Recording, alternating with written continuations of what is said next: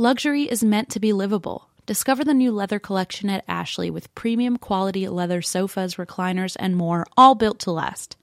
No matter how many spills, scuffs, or pet-related mishaps come its way, the leather collection at Ashley is made with the durability you need for the whole family.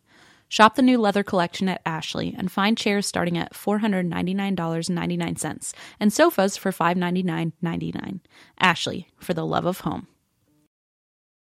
Hey, does anyone want to learn French with me? Because I've decided in 2024 that I want to learn French, and thankfully I have Rosetta Stone, so you better hop on it so we can learn French together.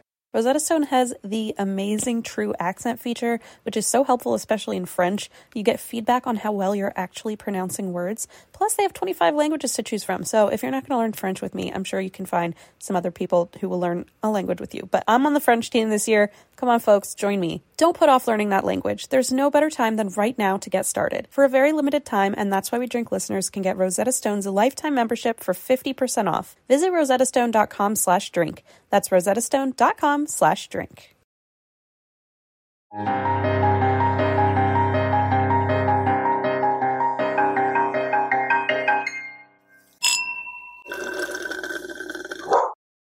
We're in it. We're in it and on it. We're in the main frame. We're in the main frame. Welcome. Welcome to the main frame. That's it. What's a main frame anyway? Okay, well, I don't like that you're quizzing me on things like I probably don't know the answer to, but at my last job at ISS, whenever you had to log in, my boss, every time she logged in, I guess she felt like she was like in a spy movie, and like she was hacking in, because she would just literally type in her own username and password to get into the system, and she'd go, "We're in the mainframe." That's something I would do, and everyone would be like, "Stop doing that." She was a fun boss. Every morning I knew that's how I was gonna get I was gonna hear it at least once when she logged on, and she'd go, "I'm in the mainframe." We're in the mainframe. I love that. Just spice up your work day. But yeah, I am. Hi. Do you want to hear why I drink? Mm-hmm.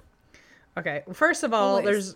there's a new Marvel movie coming out tonight, Shang-Chi, and I'm very excited about it. Very exciting. Second of all, I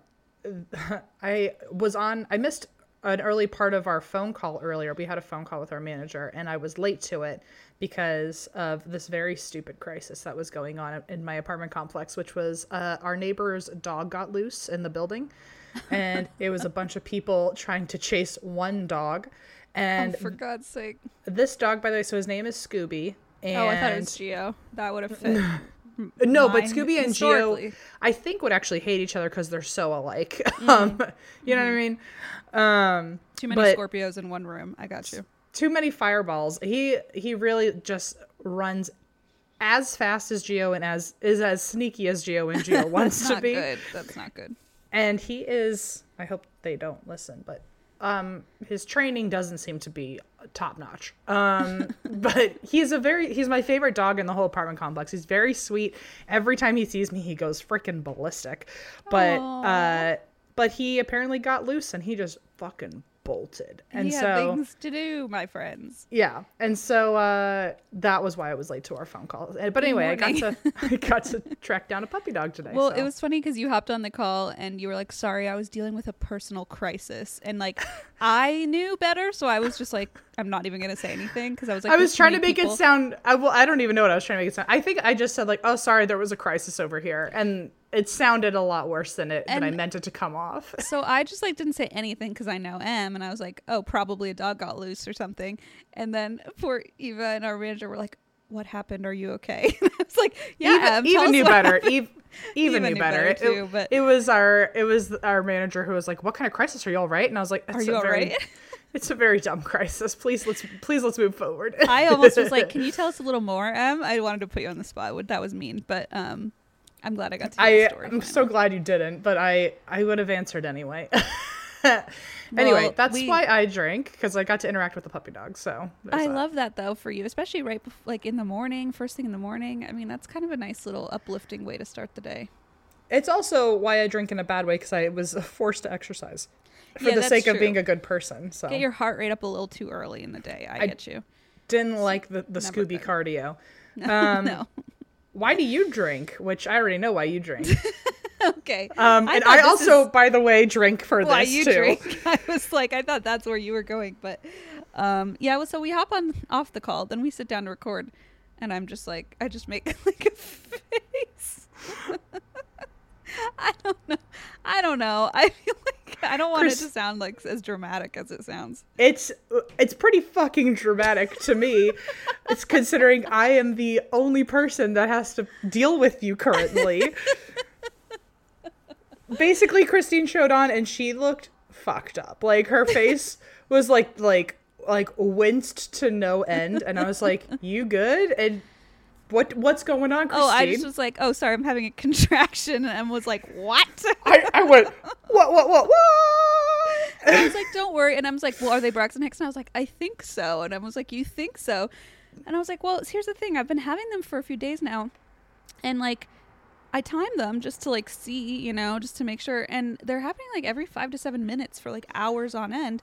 And which, so, like, lest we forget the Office episode where 5 to 7 minutes, we go to the hospital. Like literally. And so I'm timing them and I'm like, this is almost comical because I don't look at the timer. I just hit it and it's like every single time, like 5 to 7 minutes. And so yesterday I had a scheduled doctor's appointment. So I went in, they checked me. They're like, you're not going to labor, don't worry, but it's also not normal that you're having this many contractions. And I was like, well, fuck me. So then they said time them today. So I was like, oh, Emma, just so you know, like while we're recording, I'm just gonna like time them every few minutes. Just don't mind me if I like pick my phone up briefly. Don't mind me, a baby might be here by the end of the episode, but like, you know, like it's all you today. You carry the show. We still have a few weeks left, so I think I'm fine. I really don't think it's anything. And they're more uncomfortable. Like, they're not painful. They're just like really uncomfortable. I try to describe it as like a Charlie horse in my stomach, sort of. Chris, should be, in case anyone is brand new here, Christine literally has a chronic illness and has a severe high tolerance for in pain. My tummy. That's the problem. So it's like I don't have a good grasp. In the spot you're feeling pain, you have like a wild tolerance for pain, just, and so like, used to it hurting. So yeah, when you're like when you do this and you go like and you make a weird face and you're like, that was uncomfortable. I have a hunch if I were you, this is what I would look like. It's definitely freaky. Yeah, it just feels, it's not great. I mean, it's not great. It's not fun. So yeah, I don't think it's anything, but like, and then poor Eva was like, wait, I was gonna hop off to edit now, like what if you go into labor on camera? And I was like, well, don't worry, we'll record it for posterity's sake. I don't know how this is true, but if your water broke on this show, it would really be a true full circle from the first episode when we knew nothing about each other. Well, can you imagine you are the only one in the world to live witness me? Like, my water break. I can't imagine it because it's just so possible. Any 5 to 7 minutes, that could be what happens to me. Wow. Okay. Well, actually, you know, this is a perfect segue, Sagu, because we never talked about this, which is that we found out the Mothman Festival is freaking canceled this year, and we have big plans. I had big plans to get Christine's water broken. It's pretty tragic. Like, I thought that would be the last hurrah. And that, like, Emma and I would have a little scrapbook for... The little baby would, like, flap their Mothman wings right out of you. Yeah. Glowing red eyes. I mean, I thought it was going to be just perfect, and it's canceled.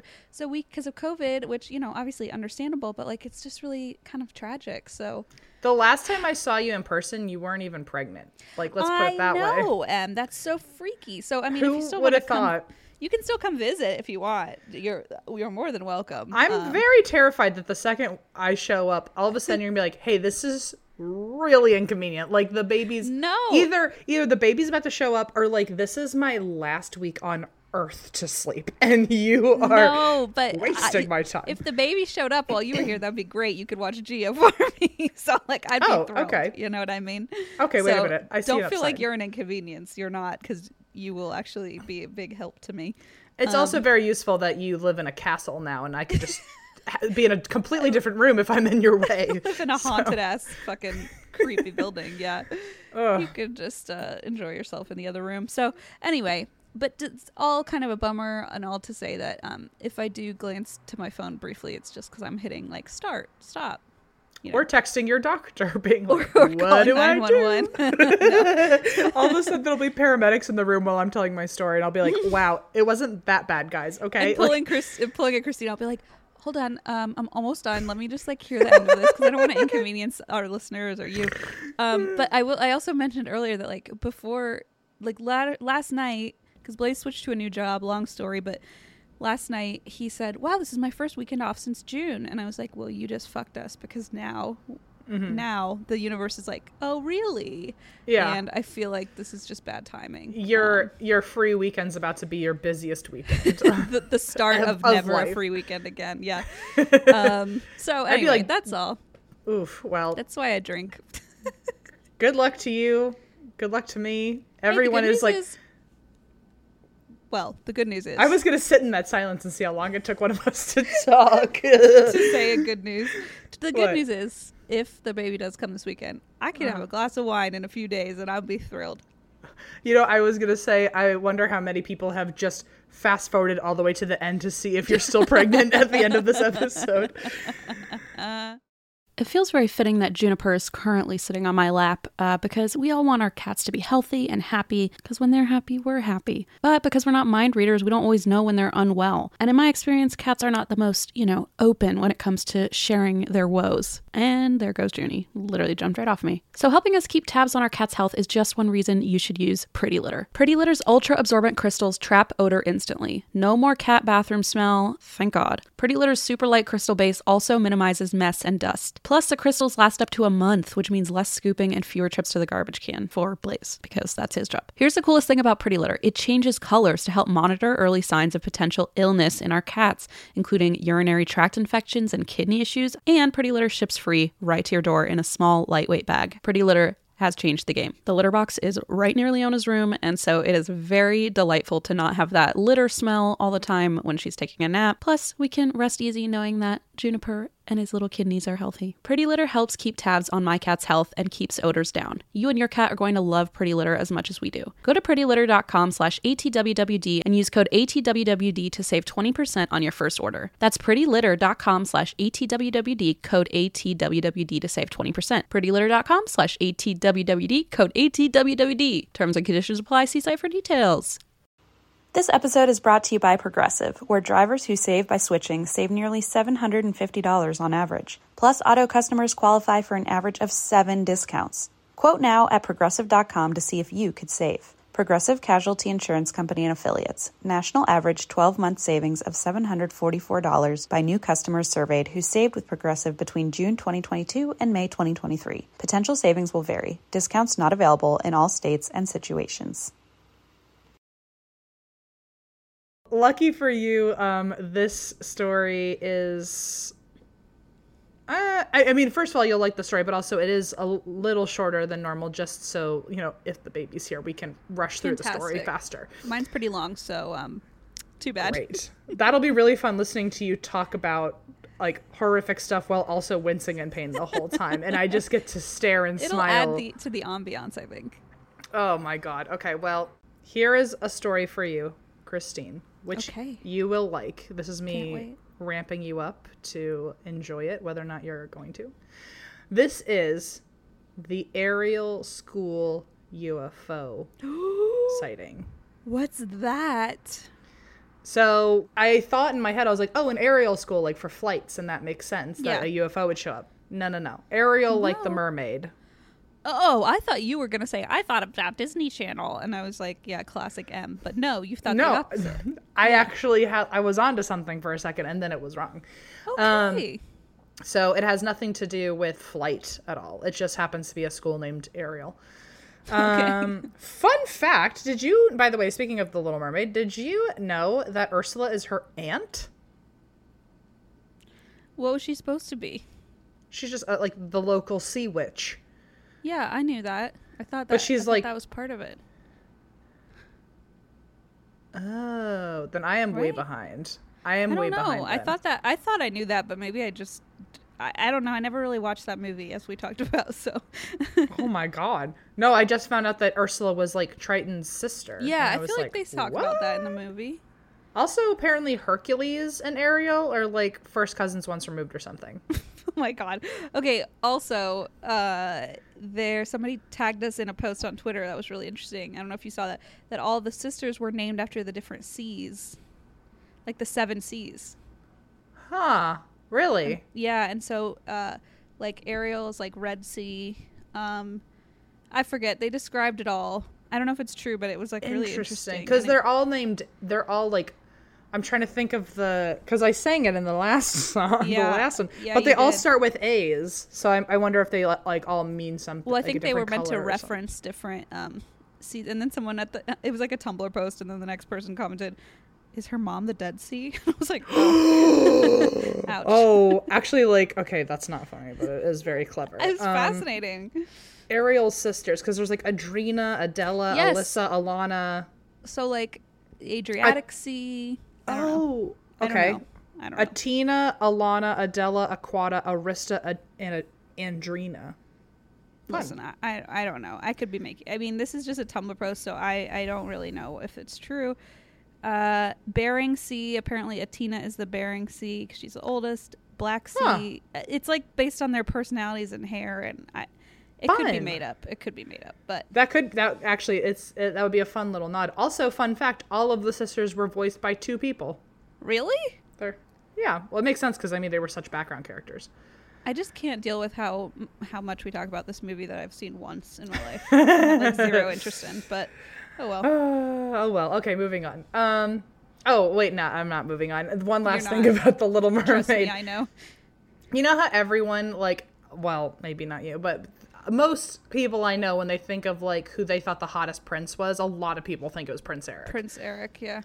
And I, who am not interested in men, I was like, oh well, I like, yeah, Prince Eric is a cutie, but like it's a shame that like he's like not a lady. And then Little Mermaid 2 came out, and it was the daughter is a spitting image of Prince Eric, and I was like, now I can vibe. Now we get it. Now Okay. we're on the same page here.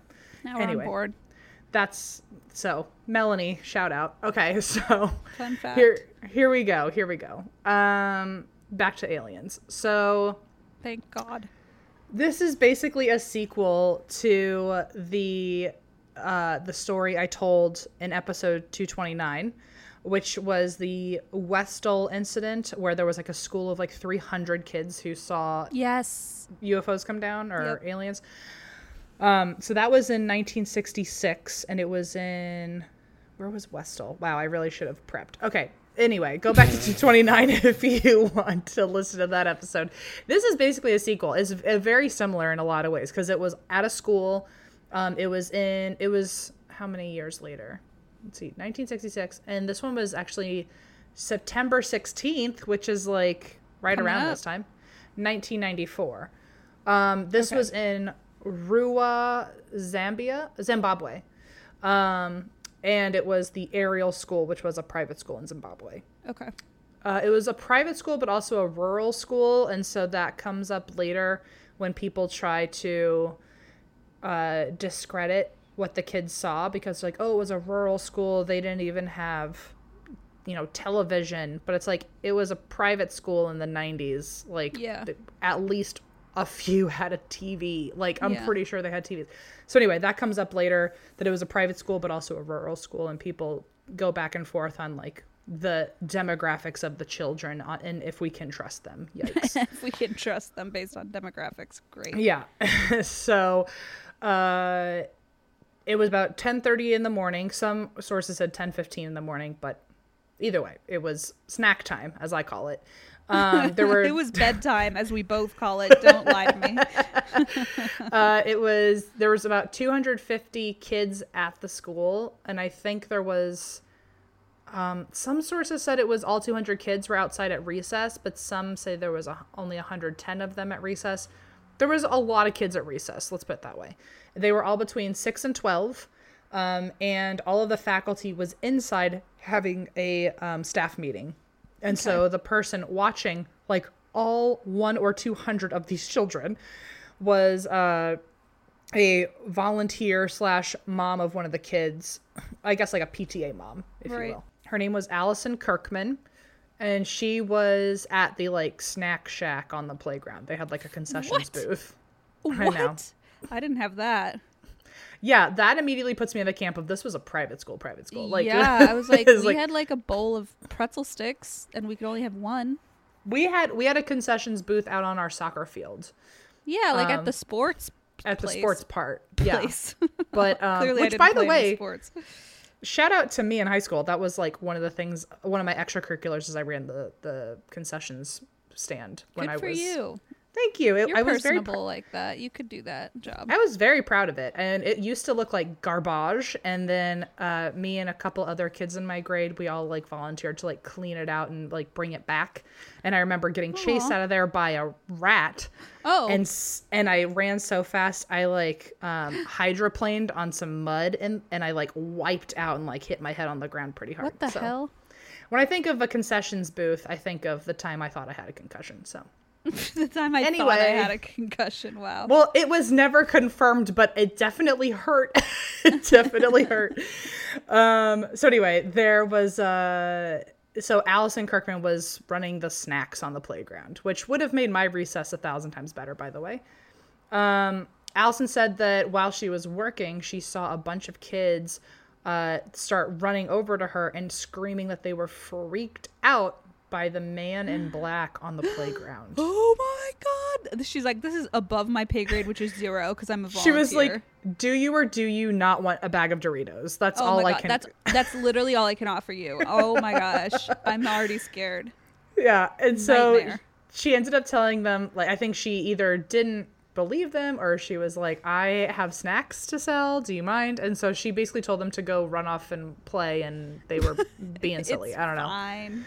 So they ended up running back into the school instead. I guess they were like, yo, your mom is not listening to us, so we're going to go talk to the teachers Seriously. instead. So there were 62 kids that were freaked out by this, by the way. Oh, fuck. Which, if this was 250 kids in total, that's like a quarter of the kids at the school saw this thing. So 62 of the kids, they all ran into the faculty meeting and like interrupted the meeting and told them that they just saw beings with big black eyes coming out of a UFO. So the principal, named Colin Mackey, Principal Mackey, told them to sit down and draw what they saw, and just to like, I don't know, get an idea of what they Or saw. just like give them an activity to distract I was going to them. say, maybe just to like entertain them while they finished up their meeting.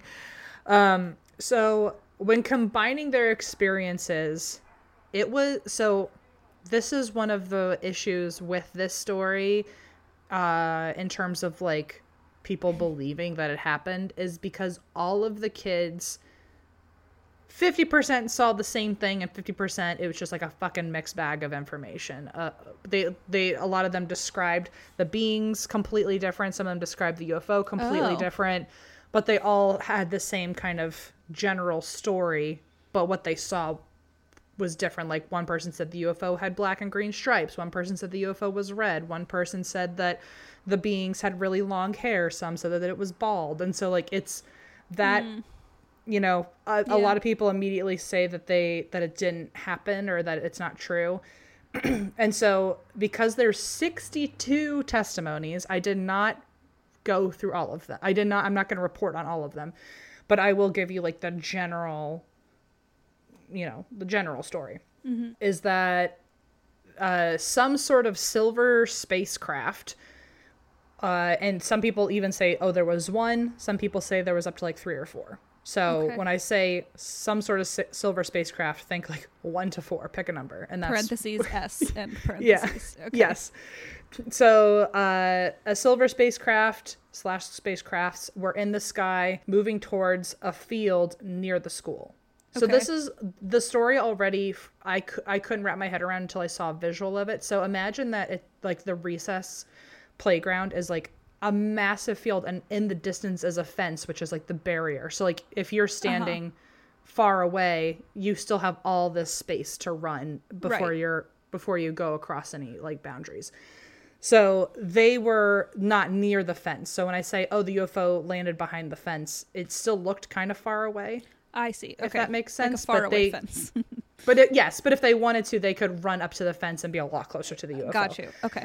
I had a hard time with this because different people's stories were like, oh, I could run up right to them, but also it threw me off. So just know that it landed next to a fence that they were allowed to run up to, but they were all far away from. I got you. That makes sense. So it was moving towards a field near the school, and they dropped down on the other side of the fence from the kids, and men in black clothes, a lot of people described it as a scuba suit, they telepathically told the kids that they need to take care of the earth, and then vanished. Like, take care of the earth, what, peace sign, or like take care of the earth? Like, we'll be back. No, like, I'll get more into it in a little bit, but basically it was the same trope that we hear a lot of aliens coming in and like showing you them like fucked this up. Yeah, like showing images of like natural disasters. That I and can shit. understand. Yeah, like, Yeah. you're right. You're not wrong. I mean, to It's be like- fair, the kids didn't necessarily do it, but like, I yeah. like that was almost, it seems like it happened so quickly. It feels like they were like just running an errand in this galaxy, and they were like, while we're at it, let me pop over and I'm just just like, right. Step in. Yeah. Withdraw some money from the ATM. Save the planet. I'll be right back. yeah, it really, apparently the whole experience itself feels like it maybe lasted a couple minutes. So here's the really vague description that I got from one of my sources, just to give you an idea of what we're working with here. Kids claim that they saw, quote, one or more either landed or hovered above the fields, and anywhere between 1 or 4 men stood either atop the craft or beside the craft, faced the children, and communicated telepathically the need to take good care of the planet. The craft either faded away, flew away quickly, or disappeared, either leaving 1 or more of the men behind or taking them away. So that's what we're dealing with here. So it's like, it really could be fucking anything. I know, but also I'm like, I kind of get it as little kids. Like, I feel like you kind of blow things out of, or you don't necessarily remember it the same, or if somebody might be able to influence your perspective based on what they saw. Like, I get why they might have different rememberings of what happened, but I mean, so to be fair, I 100% agree with you. And two, just so we know where I stand through this, I am team the kids, just because I'll talk about it later. But a lot of them, I would say, any of them who've been interviewed no one's taken back their claim. They all still seem pretty rattled by this. okay. So for that alone, I don't understand and I don't get it, but like, I'm just going to roll with their experience. And I'm with you. And I feel also like this is probably just me giving benefit of the doubt to the kids, which it is. But also, you know, I mean, if these aliens have the power to mind control and speak to them through mind control, who knows, like, what, you know, we talk about black-eyed kids and how maybe that's just how we perceive certain beings. Like, maybe they have different perceptions of what they're seing and it's all in their heads. I don't know. What's interesting too, I actually didn't put this in the notes, so thank you for getting me to talk about you're this. so welcome. They a few of them as adults even say, like, the best way I can describe what they were capable of is they could alter perception. And Right. so Thank you. That's exactly what I was thinking. So, yeah. like, if one of them saw a UFO that was red or saw one with green and black stripes, like, maybe it was whatever made them feel safer or what they Yes, thought might cater right. to the kid. And they even, in that same, it's one woman named Emily, by the way, just to give her credit. Emily was saying that they alter perception and with the intention of making you feel more comfortable. So Yes, which we've talked about. I feel like some spirits can do that. Interesting. Oh, I've experienced Yes, that. exactly. If they want you to feel like you're in danger, Like they will let safe. you know. Right, And right. if they want you to feel safe, they will give that energy. So, Exactly. so yeah, I'm not against Or like, the idea. what if I didn't notice stripes because I was busy freaking out that this man was talking to me in my brain? You know what I mean? I didn't see the green stripes. I was busy trying to. What if you're telepathically- colorblind? What if you don't know? What if I'm you- colorblind? what if you only see red and you needed a red UFO to be able to pay attention? What if I don't was know. eating Doritos and I got some cheese on my fingers and I got distracted and didn't see the stripes? There's a lot of possibilities here. You said it, not me, but also I agree. So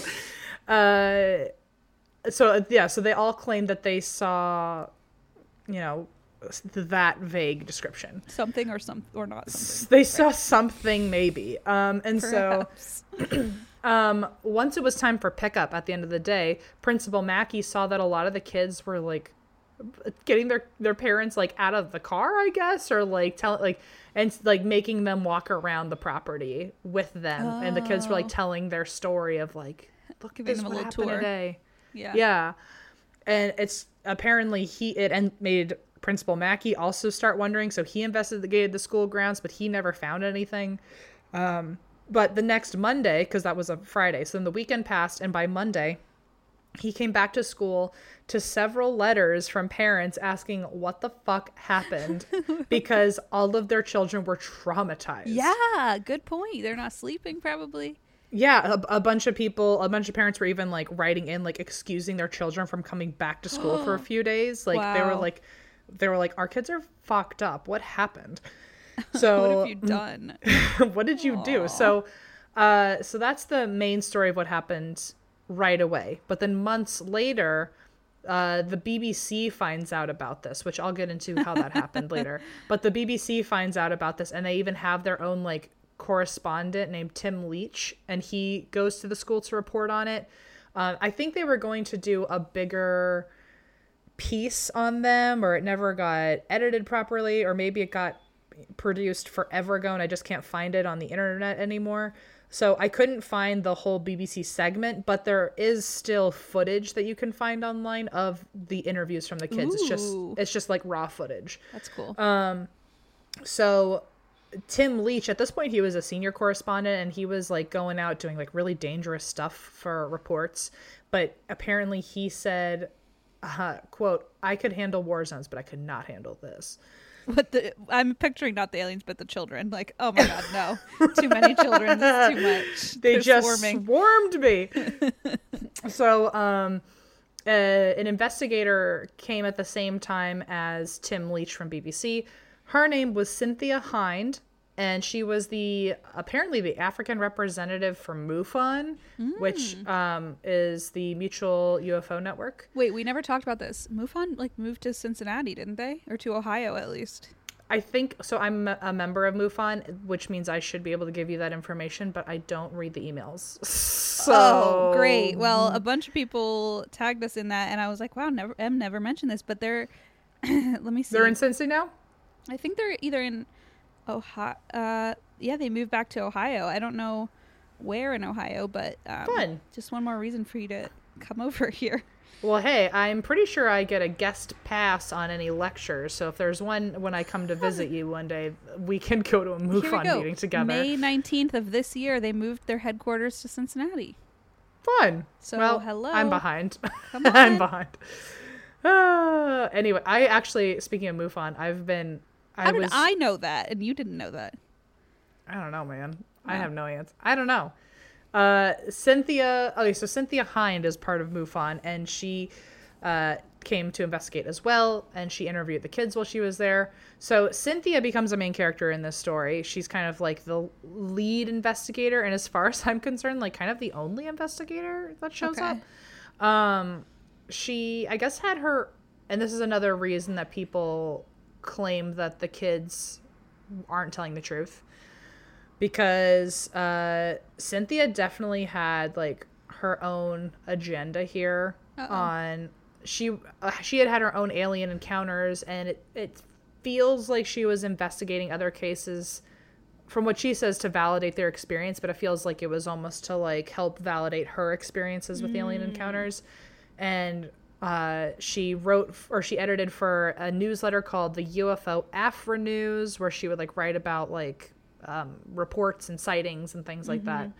But it feels like she came in definitely biased. Well, if you and work so- for MUFON, I imagine you're kind of at least biased, right? a Like, kind of bias, and also writing for a UFO newsletter, and you've had your own experiences. Like, it doesn't I don't. surprise me one bit. Yeah. So so a lot of people will say like, even if like even if there's nothing like quote wrong with her, and like she loves UFOs and aliens and wants to know all about that stuff, her interviewing the kids might have been leading or something like that. A person that came with her to investigate was a psychiatrist from Harvard Medical School and a Pulitzer Prize winner and a UFOologist. He just in his free time loved learning about UFOs. Because you have so much free time as a Harvard As a psychologist. Harvard psychologist and a Pulitzer Pulitzer Prize Prize winner. Jesus. So his name is Dr. John Mack. And he also came to talk to the kids with Cynthia. So his interviews were mostly recorded, and this is from a source called Mail and Guardian, but they had two different transcripts of they had transcripts of two of the interviews that were super quick. So I'm just going to read them to you. So Dr. John Mack, he was interviewing the kids during this, and in the first transcript, he is talking to one little girl, and the next transcript, he's talking to another little girl. So he says, "What was the feeling when you looked at the eyes of these aliens?" And the girl said, "It was scary." He says, "Scary? Why? What made it scary?" And the girl said, "The eyes looked evil." Uh-oh. And then, imagine like an 8-year-old being like, "It was evil." Yeah. Max said, "Evil? What was evil about them? Say what you mean by evil." And the girl said, "It looked evil because it was just staring at me, as if it wanted to come and take us." Oh, Gross. no. So then the second transcript was Dr. Max saying, how did those thoughts come to you? Because the aliens were communicating telepathically. How did those thoughts come to you? Did they come to you from the craft or from what? And the girl said, "From the man. He never said anything. It was just the eyes." And Dr. Max said, "What was the sense you got from those eyes?" And the girl said, "He was interested." And I don't know what that Ew. means. It's super vague, but it's super creepy too. That makes it creepy somehow. Yeah. He was interested and his eyes were evil. No, thank you. Another girl said he wanted to take us. Oh, no. Uh-huh. So, like I said earlier, the testimonies don't entirely line up with each other's. The number of spaceships, the number of people that were there that they saw, the description of the spaceships, the descriptions of the people they saw, what happened to the UFO after the encounter, because some people think the UFO they didn't even see it hover, they just saw it landing. Some people said that they saw the beings pacing on top of the UFO. Some people said they were pacing in front of the UFO. Some people said they weren't pacing at all. It was just like a real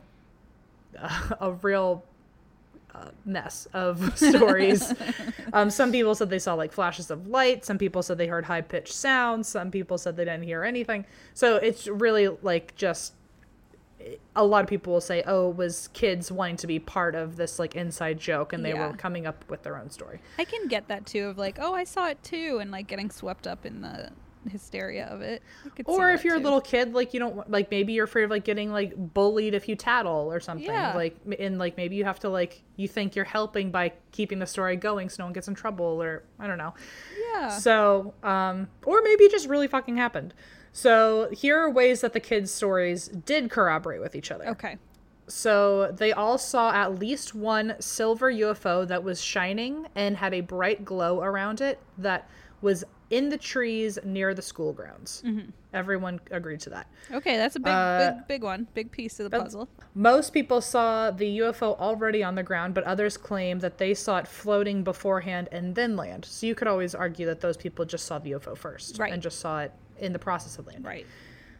Right. Eventually, many of the children were, they saw how shiny this thing was, and they knew it didn't belong near the trees, and so they all started running towards the fence to get a closer look, which really means the only thing in between them and the UFO was this fence. Yeah. But they were running closer and closer to it, and they saw at least one being in a very form-fitting, shiny black suit, almost like a wet scuba suit based on how the sun reflected. Sexy. And it apparently they were very short. They were only 3 feet tall or a meter tall. And they came out of the UFO, and many people at least say that they saw them pacing. Some of the beings walked closer to the kids, and some say when they really paid attention to their feet, when they were walking closer, they were actually floating over instead of walking. Ooh. This is when the kids all got a better look at the beings, quote, pale faces and huge elongated black eyes that were angled inwards. So they look like grays. They look like grays. Terrifying. And even if they didn't have malicious intent, like, no wonder those kids are like, it was scary to look at their eyes. Because, like, yeah, exactly. It would be. Even if they were trying to save the planet, like, that's still terrifying.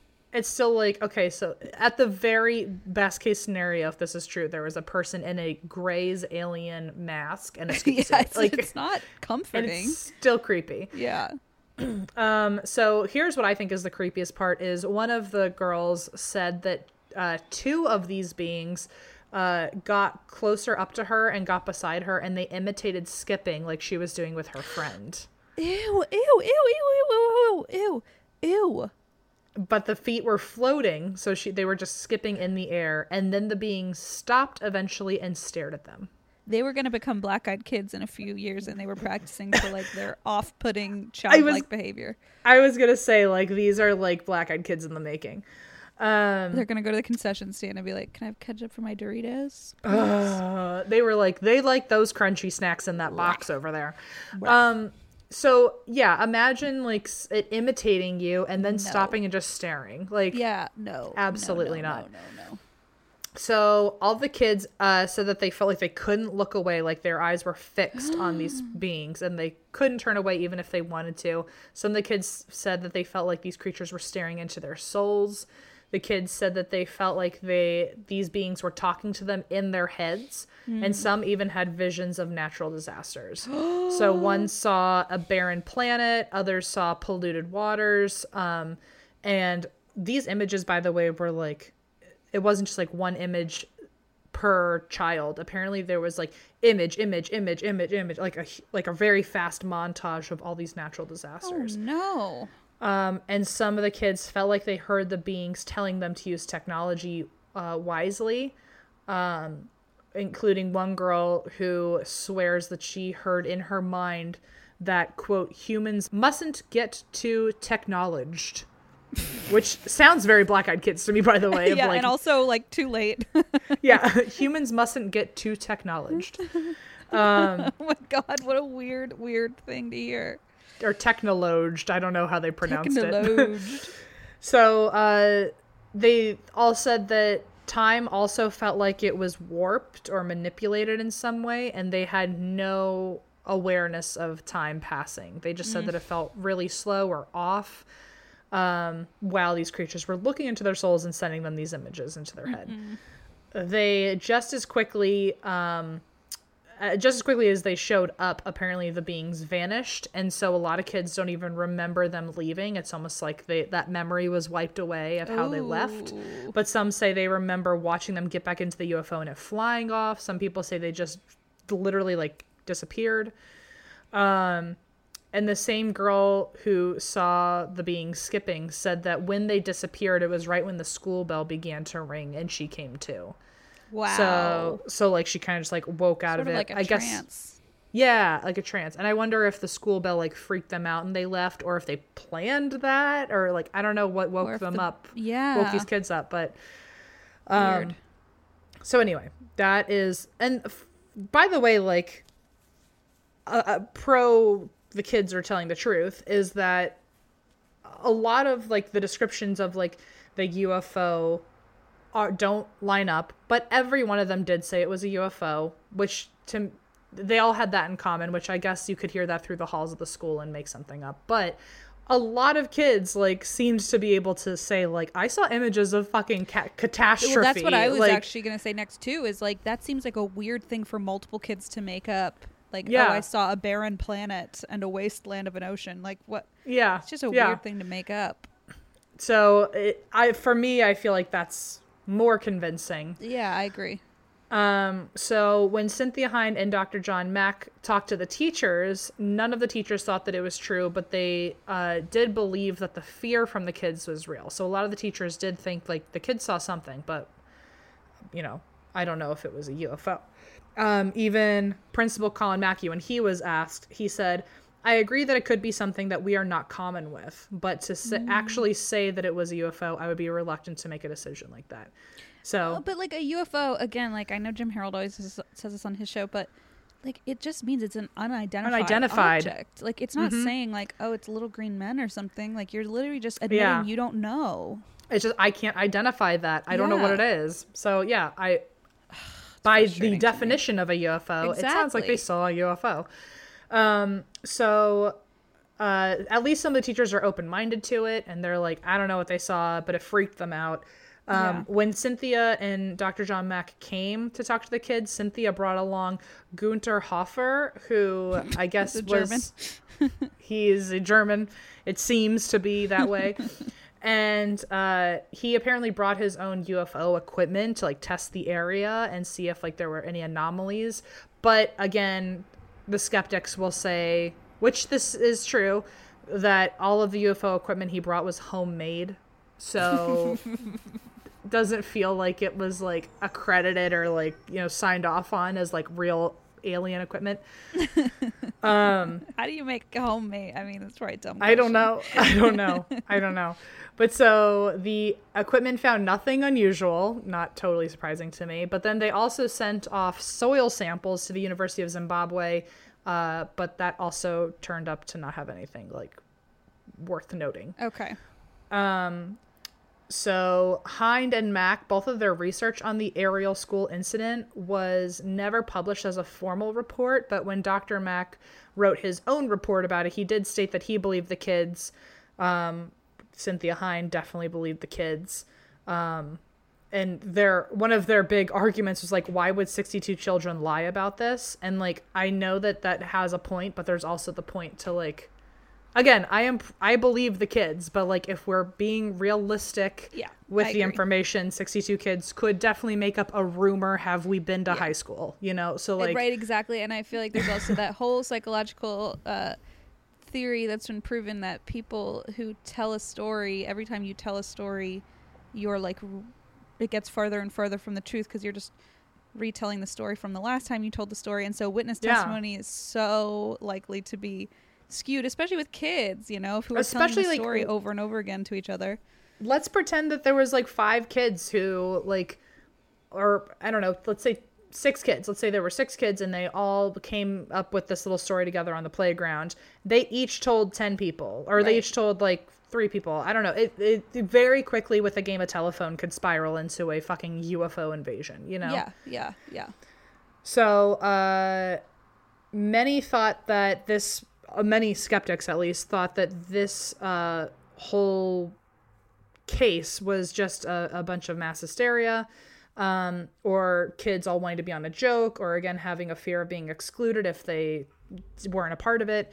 And skeptics also believe that not only might it have been kids making up the story, but the case actually only got so popular because of Cynthia Hind herself. Okay. So, a former student who's been interviewed, who by the way says like this shit is real, also did say, quote, I doubt many people would have heard about us if Cynthia Hind hadn't made such a fuss. She was the first person to interview the kids and got the news out to all sorts of important people, Dr. Mack included. Okay. So Cynthia Hind really, it sounds like she heard about this like potential UFO sighting, like a random UFO sighting at the school, and like went there guns a-blazing and just like blew this out of proportion. It became a big story. Okay. And that probably just, according to skeptics, would have just reinforced the kids to keep this story alive. Right. Anytime they got questioned about it. So the reason Cynthia Hind was so adamant about this story is because in Zimbabwe at the time, 2 nights before this UFO sighting, there was a rocket in the area called the Zenit 2, and it was from the Cosmos 2290 satellite. Oh. It had launched out and was in, at this time, 2 nights before the UFO sighting, it was re-entering the atmosphere. Oh. And during its re-entry, there were burning streaks in the sky, which caused the illusion of fireballs flying across the sky. Okay. And many people called into local radios saying that they swore they were seeing UFOs. They were seeing like meteors flying through the sky. It looked like it really quickly turned into like a frenzy of everyone writing in saying like there are aliens in Zimbabwe. There's not just UFOs kids, in Zimbabwe. No, this was just 2 nights before. Everyone was just seeing fireballs in the sky, and everyone was calling in being like, what the fuck is going on? Right. Okay.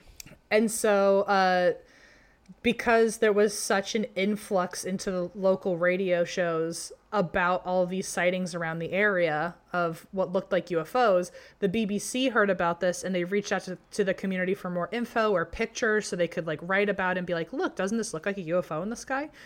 And eventually they heard that there was one of many sightings by the Ariel School. And so that after a couple of days passed, they were like, oh, and a bunch of kids said they saw something by the school too. So one of the people who happened to be in the area at the time was Cynthia Hind, who heard on the radio the BBC saying, we heard there's a sighting at this school. Like, does anyone have any more information? And so I think Cynthia just heard that one on the radio and just ran with it and was like, oh, a bunch of kids say they saw something. This has to mean something. And Right. she already had she was already friends with, I think, Dr. John Mack, who was like literally someone from the US at Harvard and a Pulitzer Prize winner who believes in aliens. A lot of skeptics say that she just called a bunch of her contacts through MUFON and had them come, and it had so much, they all looked so credible that if they were vouching that aliens were seen here, the story just kind of blew up that this UFO report was real. Interesting. Does that make sense? Yes, it totally makes sense. And I Okay. also, just like side note too, and again, like I do, like I'm on the side of like I want to believe the kids, but oh sorry, Junie's here now. But I also can see how if you were a kid and you're like, say that weekend or a couple days earlier, like you heard that your uncle saw something in the sky or whatever, that could have spurred some kids to be like, Yeah. I want to see a UFO, and then kind of blow it out of. Like, I Or can also- see why that would get in a kid's head. Like, if Or they saw like, this what satellite. if you're a kid walking down the hall and like you're hearing all this kerfuffle about like, oh my Yeah. gosh, like there's like someone coming from like out of the country and he's like, he believes in aliens and he's like huge in the alien world and he's going to interview all of us about this thing. Like, maybe you didn't even know there was a UFO sighting, but now like you're being told like, hey, professionals are coming in to talk to you. Like, they want maybe to you feel like, interview us. Yeah. maybe you feel like you need to Yeah. have a story, or like because the BBC came with their cameras, so maybe kids like just wanted to be on TV. Like, it could be a lot of things. Again, I am with the kids that something happened, Yeah. but I do see all of the like potholes in this story. I agree completely. So And like I can see why it would have even been like from the beginning, where the story could have even stemmed from of like a couple of days earlier you heard like your neighbor saw something in the sky and you thought that was really cool, and you came to school Well, and said, I also saw something in the sky. You know, I feel like I that can becomes see. part of the argument too in I see. a second. So Okay. According to Skeptoid, when Who's that? it's a site where basically they write about cases in a purely skeptical Like fashion. a Snopes, but for Like aliens. a Snopes. yeah, like a paranormal Snopes. In my head, this was like a cartoon character named Skeptoid. Who has He like, could be like Dr. Skeptoid, where there's like Yeah. lightning that flashes behind oh, him. for sure. He has a cape and everything. It's great. So, according to Skeptoid the source, not the evil character on Disney Channel, when Cynthia actually went to the school because she heard about this story, went to the school, and it now kind of makes sense too why no one else was investigating this, because there were so many sightings in the area that none of them were like really, none of them had any like real meat to it. Yeah. But she like held on to this one, went to the school by herself, and she apparently is the one who she saw a bunch of the drawings that Principal Mackey had the kids do. Mm-hmm. She took the drawings and made photocopies of them, and she was showing like the best, quote, the best ones to the public. And the best ones all just looked like your average run-of-the-mill UFO. I mean, in which like any kid could have seen on a television show or in a comic book. And so at least 22 of the drawings she pulled from were all like very obviously could have gotten them from any cartoon. Like kind of cliche. Yeah. Okay. And this is where Cynthia was claiming that the craziest part about the kids drawing all of these UFOs is that none of them would know what a UFO looked like because they didn't have access to TVs or movie theaters. And everyone else is like, it was 1994, and like they lived had in a concession stand at recess, like, and they lived in a privileged, or they were at a privileged school. Also, I will note, for just to make the case, that demographically it was a mixed bag of the kids that saw this UFO and swear this story up and down happened. There were kids of color, there were white kids. There was like, actually at one point Cynthia wrote a whole little article, and one of the first parts in a paragraph was she was listing all types of kids who saw this, Right. which yikes, but also like that shouldn't matter. But also it does let you know that like it wasn't just like privileged, shitty white kids trying to like be cool or something. I don't know. Who like saw a certain or had some access to something that yeah. So it really was a mixed bag of everyone who saw it. It was 1994. They were all at this privileged school. At least someone had one television, and at least one person had heard of an alien in 1994. Well, and also, like, you don't need a television. Like, there's books that have like in the 90s. Books. Like, there were definitely comic books. There were exact cartoons. You go to the library, I'm sure you could find a picture of a UFO. And also, again, like, let's remember this is the 90s. Like, all these kids are being raised by all their parents who went through the UFO craze. Like, someone's talked about UFOs to these kids.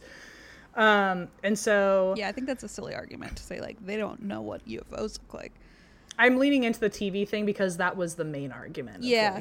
She was like, oh, well, they didn't have access to television because they were in a rural area. And it's like, okay, but even places that are rural have a fucking TV sometimes. Like, that doesn't make sense. Yeah. So the Ariel school, the argument was like, okay, someone knew what a UFO was, like, and also to your point too, like, they probably knew what a UFO was. They'd at least heard of one, or at least heard of an alien.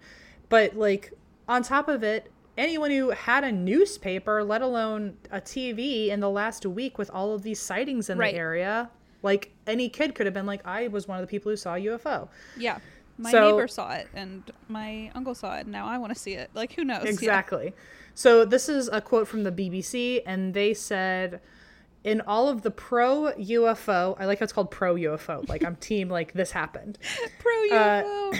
So in all the pro-UFO reporting of this event, you'll read that these rural African children were unfamiliar with popular media, and you certainly will not read that they'd all heard the day before on every radio and TV station that spaceships were saturating the skies, all stemming from that Zenit 2 rocket re-entry. The UFO community misrepresents the children's background in an effort to persuade you that their stories deserve more credibility than they do. So shout out to BBC for being like low-key racist. Like, it's like not a cute look, everyone. No. Like, kids can just maybe be telling the fucking truth.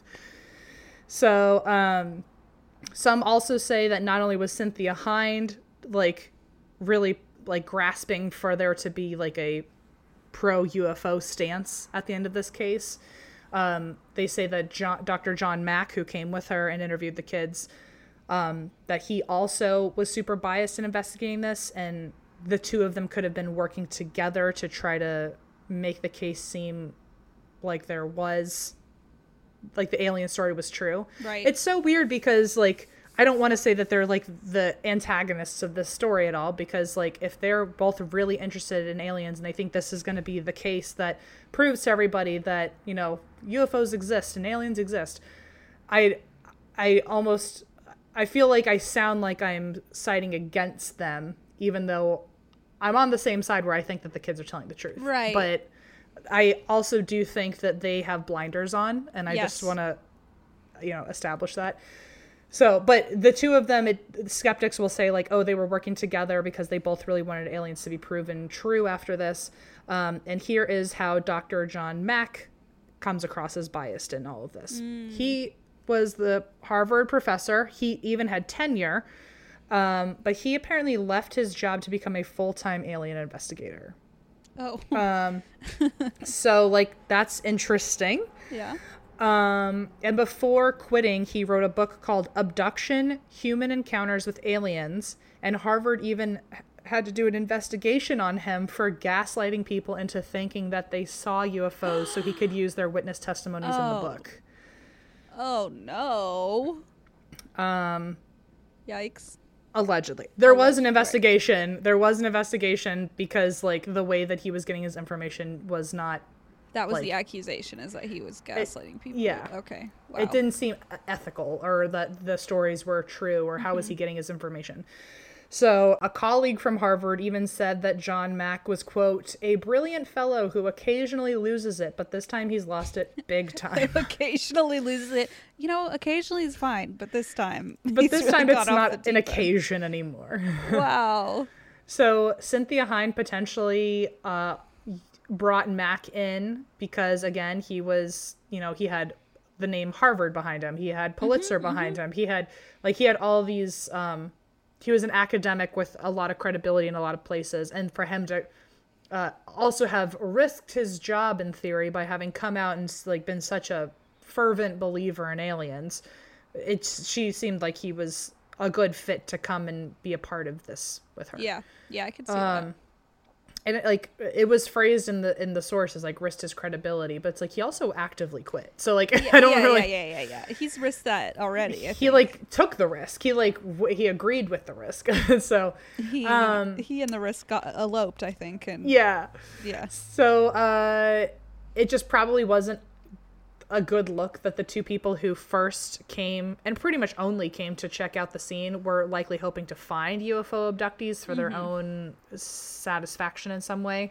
Skeptoid, the Dr. Skeptoid, his name is the guy who wrote this article. His name was Brian Dunning, and he said about Cynthia Hind and John Mack. He said, quote, "When multiple witnesses are involved in something, they should be interviewed as soon as possible and separately to avoid any cross-contamination between their stories. But Mack did the opposite and gave the students 2 months to talk amongst themselves before they even came to the school. They only showed up 2 months after, so the kids had already created all these stories." That's where that I can see why that would be a big problem. And Cynthia Hind's own interviews were even worse because she interviewed the children in groups of 4 to 6 while the other children were allowed to watch and listen to each group.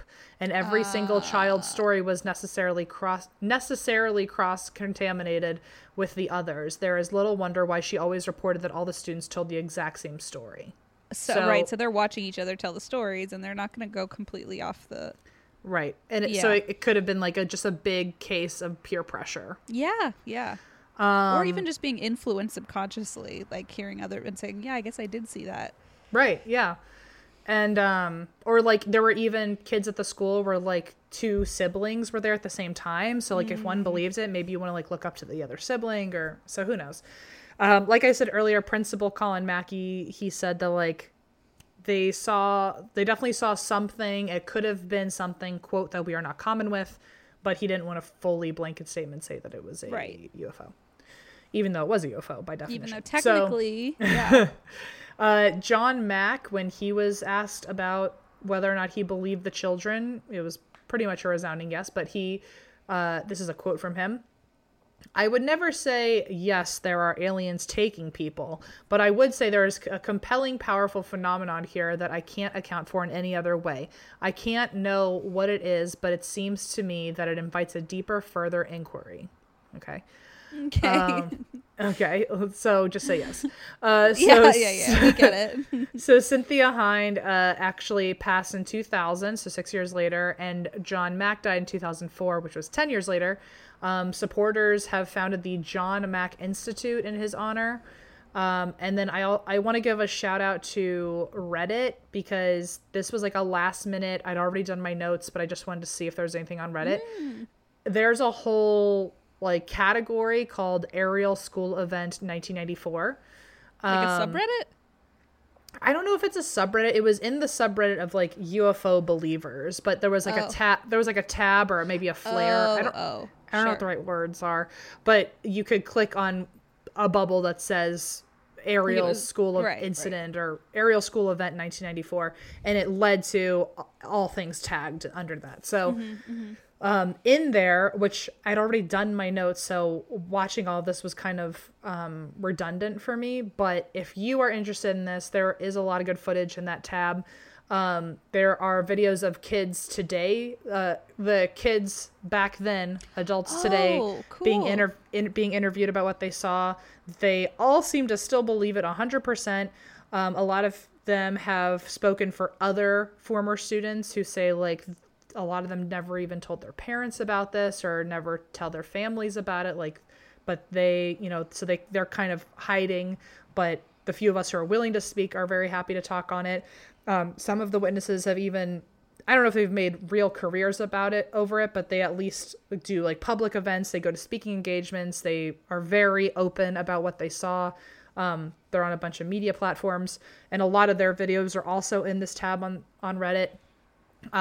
Some of them have said that they've even had experiences since with aliens, almost as if like that was the first one to like tap them into Yeah. this connection. Because I believe that theory that if you see something or experience something, you're more likely to re-experience it with aliens.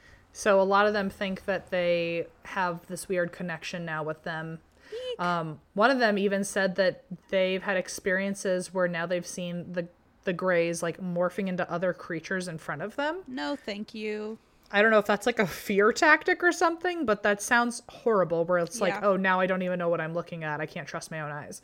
No. So another former student said, you want to know the real message here? The real message is that this stuff can brand you for life. It undermined Mac's credibility, became this huge unending thing for others, and it certainly fucked me up. I mean, try telling people that you live in permanent fear of these things returning one day. Try telling them that you can actually sense when they're back in our atmosphere, and they'll think you're a kook. Sense when they're back. Oh, Yeah. no. So like another confirmation that they have a weird connection now where you can feel them come back into our planet. Terrible. So It's almost like you would want to you'd want to know because it's like, well, at least I have preparation. But then also, but then like the heightened fear when you sense something. and it's like, now what? What do you know? But like, what are you gonna do if they show up? Full goose Just cam, because you man. know they're here doesn't like help you. Ah, that's so scary. On this Reddit tab, they also have there was at least a half hour when you combine all the videos of raw interview footage of the kids. I think it was them being interviewed by Cynthia for BBC. Okay. Or either by Cynthia or by BBC. There are other interviews. There's testimonies, and a lot of the testimonies were so similar that, I mean, it was pretty much what I already described. They were so similar, but some of them were so different. That's why I didn't write all of them down. But if you want to listen to all of them, there's at least a nice chunk of them on Reddit for you. There's apparently a documentary called The Ariel School Phenomenon, which is, quote, coming soon and has been coming soon since 2018. Ooh. So it's like that Office clip where they go on the website and it says under construction. Yes. Coming soon Christmas 2006 or whatever. Yeah.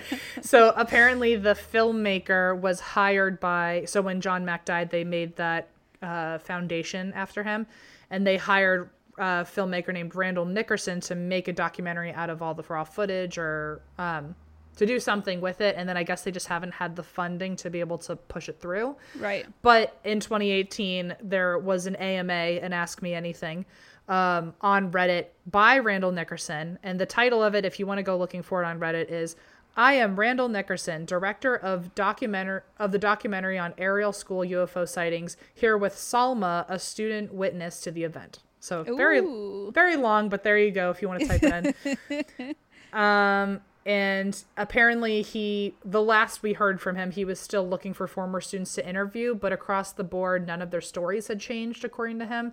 And he said, quote, not what you would expect if they had all made it up. Okay, I'm interested. One of them, even literally 2 or 3 days ago, by the time this comes out, it'll have been like a week ago, but very weird that I was researching this and only 48 hours before, a new video was posted in that thread, and it was of the girl Emily.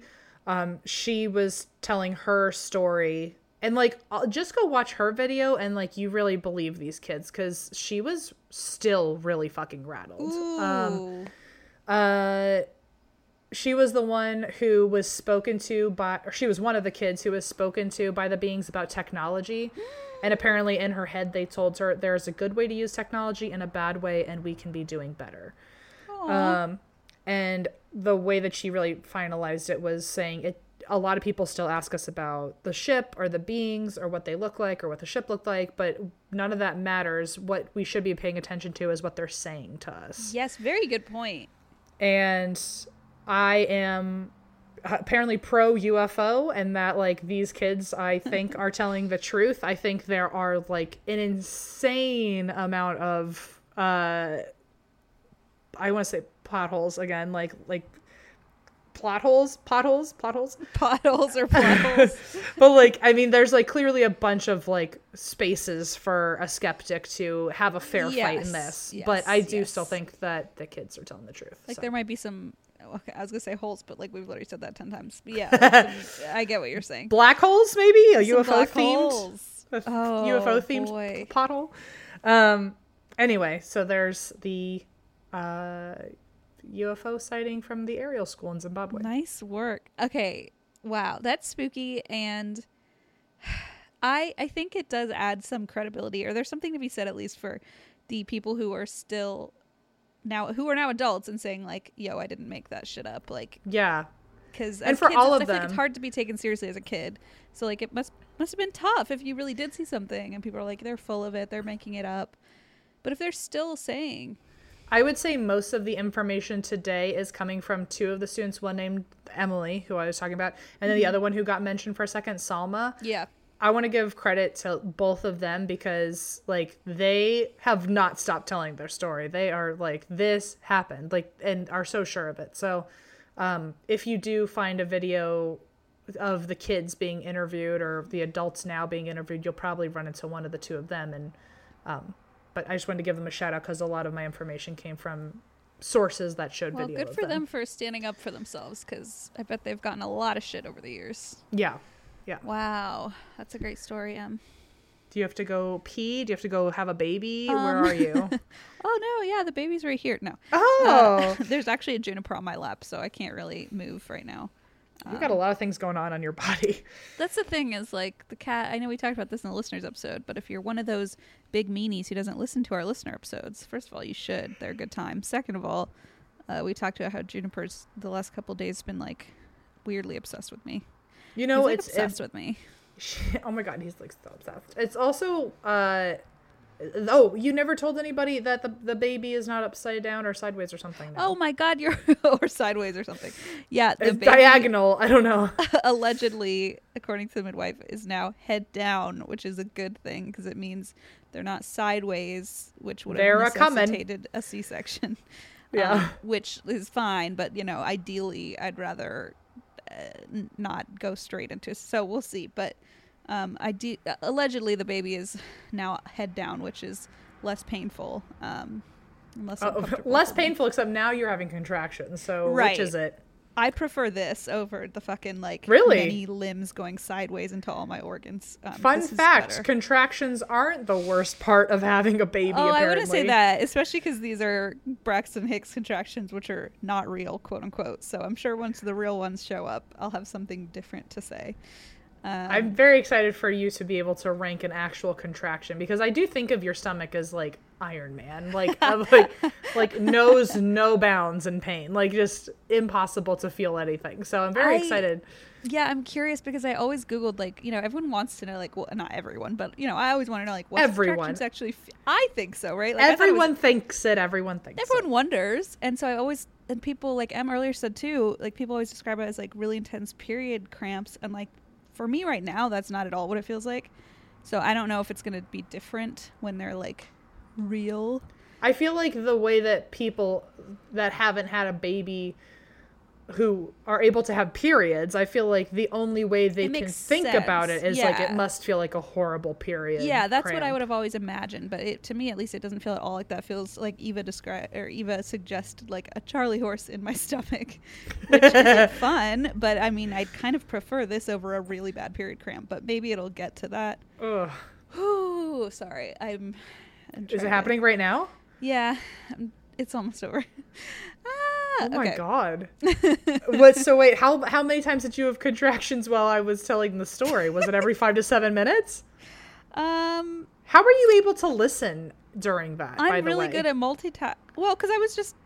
Oh, I don't know. Listen, I'm in pain a lot in my life. I'm used to it. I guess so. Every 5 to 7 minutes, you would have heard me go, Christine, hang the fuck on. Oh my god. Hold on. No, it wasn't bad. It really is just kind of uncomfortable, but I guess at this point, when you're this late into pregnancy, you're just uncomfortable. That's just your state of being. So, it's not like it's anything shockingly new to my system. But still, sorry about all that. All good. Listen, I have a cat on my lap. I have a box of Cheez-Its over here. I'm living the dream. Explore new possibilities, pleasure zones, and find your vibe at funlove.com. Funlove.com is a leading online retailer of sensual health and wellness products, offering a wide array of premier brands of toys, lingerie, and accessories. I know I've talked about it before, but we received the most lovely gift basket from Funlove. First of all, I didn't know what it was at first, and then when I pulled out a vibrator, I thought, oh boy, this is not your everyday fruit basket. There was everything, I'm telling you, from sexy perfumes to toys to vibrators to lube. I mean, I gotta say, it's like a one-stop shop, okay? If you go to funlove.com and you're looking for maybe a romantic evening, either with a loved one or with yourself, they've got what you're looking for, I can promise you. So what are you waiting for? Explore, discover, indulge, and make love fun by visiting funlove.com. And if you live in Arizona or Colorado, check out one of their 18 store locations. Hey, maybe I'll stop by when I'm in town. And for a limited time, you can save 30% off your first order when you use the code DRINK at funlove.com. Head to funlove.com today and use code DRINK at checkout to save 30% off your first order. Visit funlove.com today. And That's Why We Drink is sponsored by Squarespace. Squarespace is the all-in-one website platform for entrepreneurs to stand out and succeed online. With Squarespace, it's easy to create a beautiful website all on your terms. You don't want to miss Fluid Engine, a next-generation website design system from Squarespace with reimagined drag-and-drop technology for desktop or mobile. I don't know this for a fact, but it's my opinion that there is no easier way to build a website than Squarespace because of this drag-and-drop technology. It gets better every year, and it is just, when you think it can't get any better and easier, it does. I've been using Squarespace since 2017. And in that time, they have just proven themselves to be the best and easiest way to make a website. So anytime I make a website for any reason, that's where I go. When you're ready to get started, you can use one of Squarespace's professional website templates with designs for every category, and then you can customize it. You can customize the look, add new content, add features to fit your unique needs. It's just a great spot to have a landing page for you, for your business, for whatever it is you're trying to market or showcase. Squarespace is the best platform to use, in my opinion. Head to squarespace.com for a free trial. And when you're ready to launch, go to squarespace.com/drink to save 10% off your first purchase of a website or domain. I'm excited because I'm telling you a story that I have always wanted to tell you, and I'm so amped. You know, it's shocking because we have been doing this for how long now? A long time. And then you tell me I've always wanted to cover this, and I'm like, it has been 4 years. That's Why? the thing is there are so many fucking true crime stories that, like, every time I'm like, wow, that was a big one I've always wanted to cover. It's like, well, now there's just another one lined up, you know? It's just...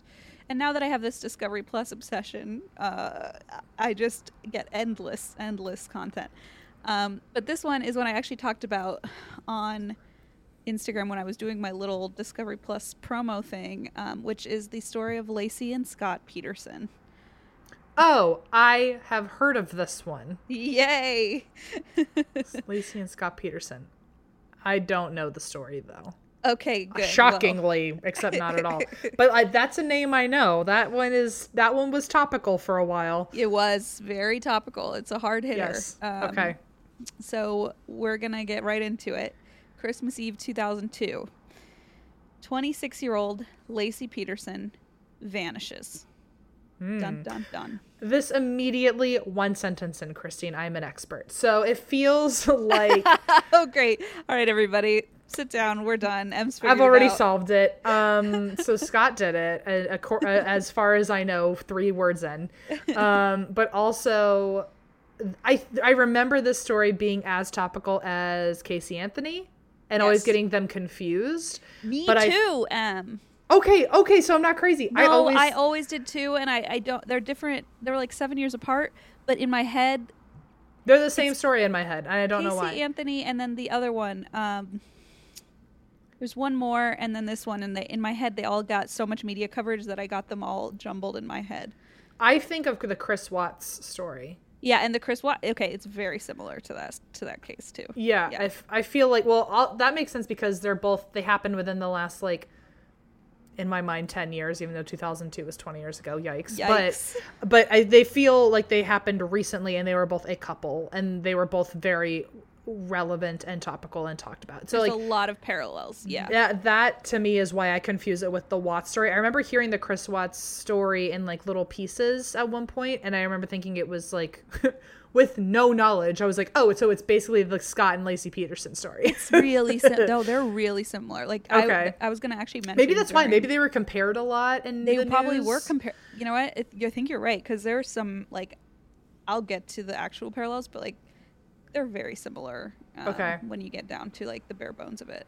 And then and Casey Anthony, just because I think, oh, and not Elizabeth Smart, but in terms of like it being as topical at the same time in my mind, they all were like during our different smattered together developmental stages, what was going on in the news. Yes. Yeah. No, for sure. There are some cases that like it just the name I remember being everywhere and not necessarily having known what was going on, but yeah. So exactly. So you're already way ahead of the game here, man. Okay, fine. You. Look at me go. So we're at Christmas Eve 2002. Lacey Peterson goes missing.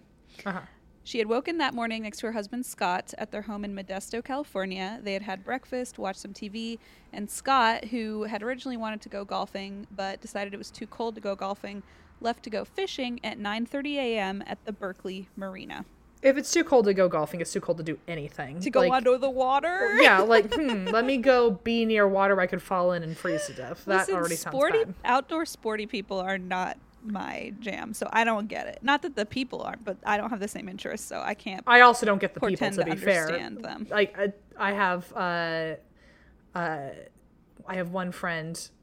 I don't know if I mean, my friend Reno, but that woman loves being sporty and has not seemed to grasp that, like, when you text me and ask if I want to come with you, I will always say no. I will fake a reason. I will deliberately tell you, no, I'm not going.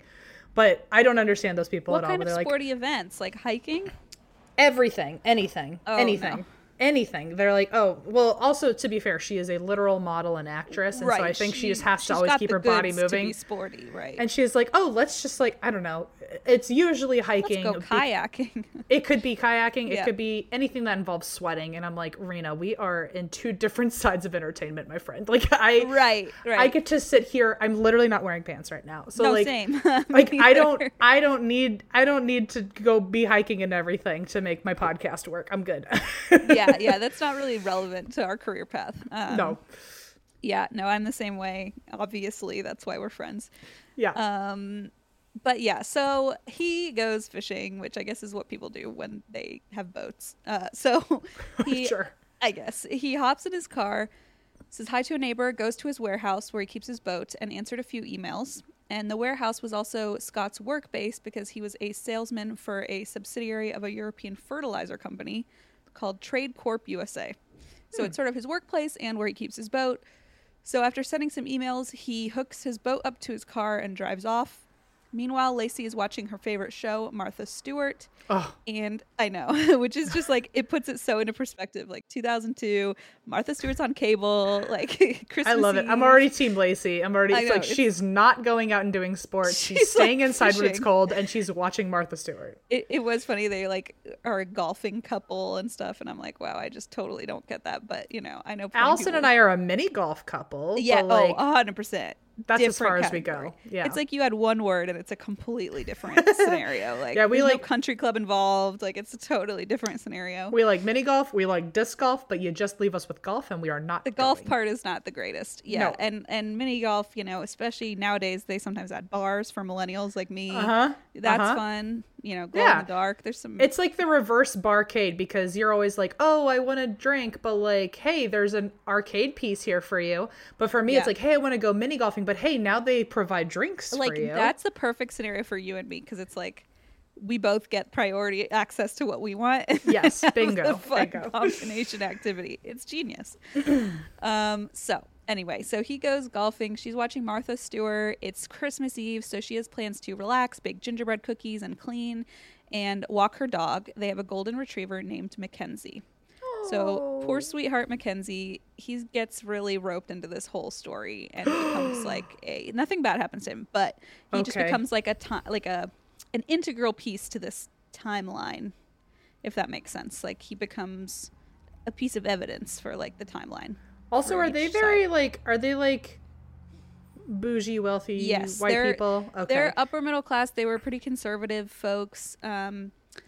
They were kind of in that like Central California, like they belong to a country club. I mean, you said golfing, fishing, they have a boat and a golden retriiever named Mackenzie. So I was like, these sound exactly They're like watching I can Martha envision Stewart them. on Christmas Eve and baking gingerbread cookies. Yeah, they're pretty they're pretty. They've I got think the they lived- trope going for them. Yes, yes. It's very Yeah. much like white upper class, middle upper class America. Got it. Exactly, like what you can picture. I don't know if they lived on a cul-de-sac, but that's kind of what I imagine as part of their whole On vibe. top of a fairway. Yeah. Yeah, right, exactly. Because he would talk about like the club, and I was like, okay, so clearly I get the vibe here. Yeah, so they have this golden retriever named Mackenzie, and he becomes kind of an integral part of this timeline. So she has plans to bake cookies, watch TV, walk the dog, and strangely, just a few hours later at 10:18 a.m., a neighbor spotted Mackenzie, the dog, walking around the neighborhood covered in mud and dragging her leash with no Lacey in sight. Oh, shit. Big red flag. So the neighbor who spotted Mackenzie returned her to the Petersons' backyard and shut the gate and just went on with her day. And apparently that's because this sometimes happened where if Lacey was out gardening or they were in the backyard and left the gate open, sometimes Mackenzie would wander out. So it wasn't like a huge red flag. It was sort of like, oh, sometimes the dog gets out and everyone knows each other, so she just puts the dog back in the backyard. Does that make sense? Yeah, no, that makes sense.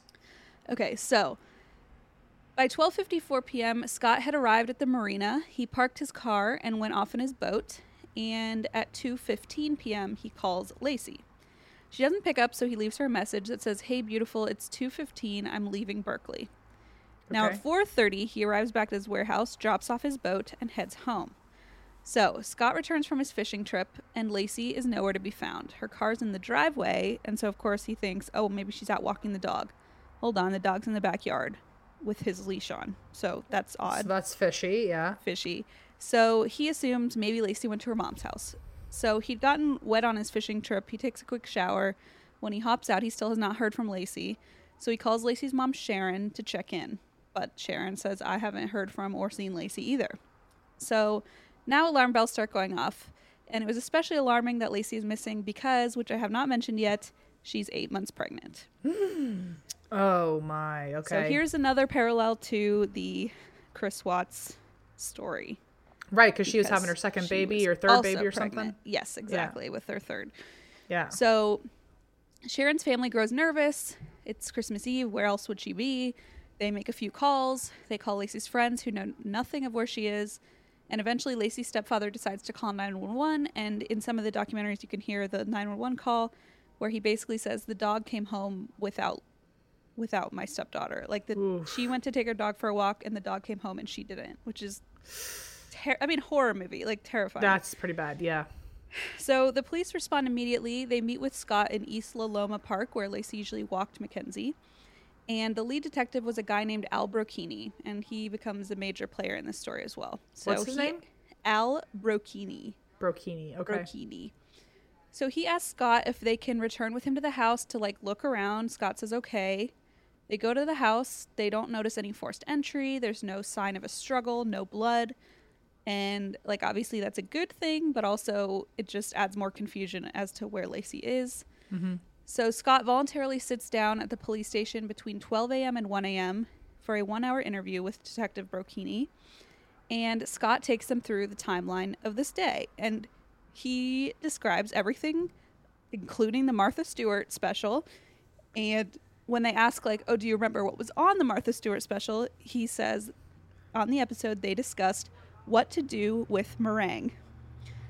So Okay. he had picked that up from the show.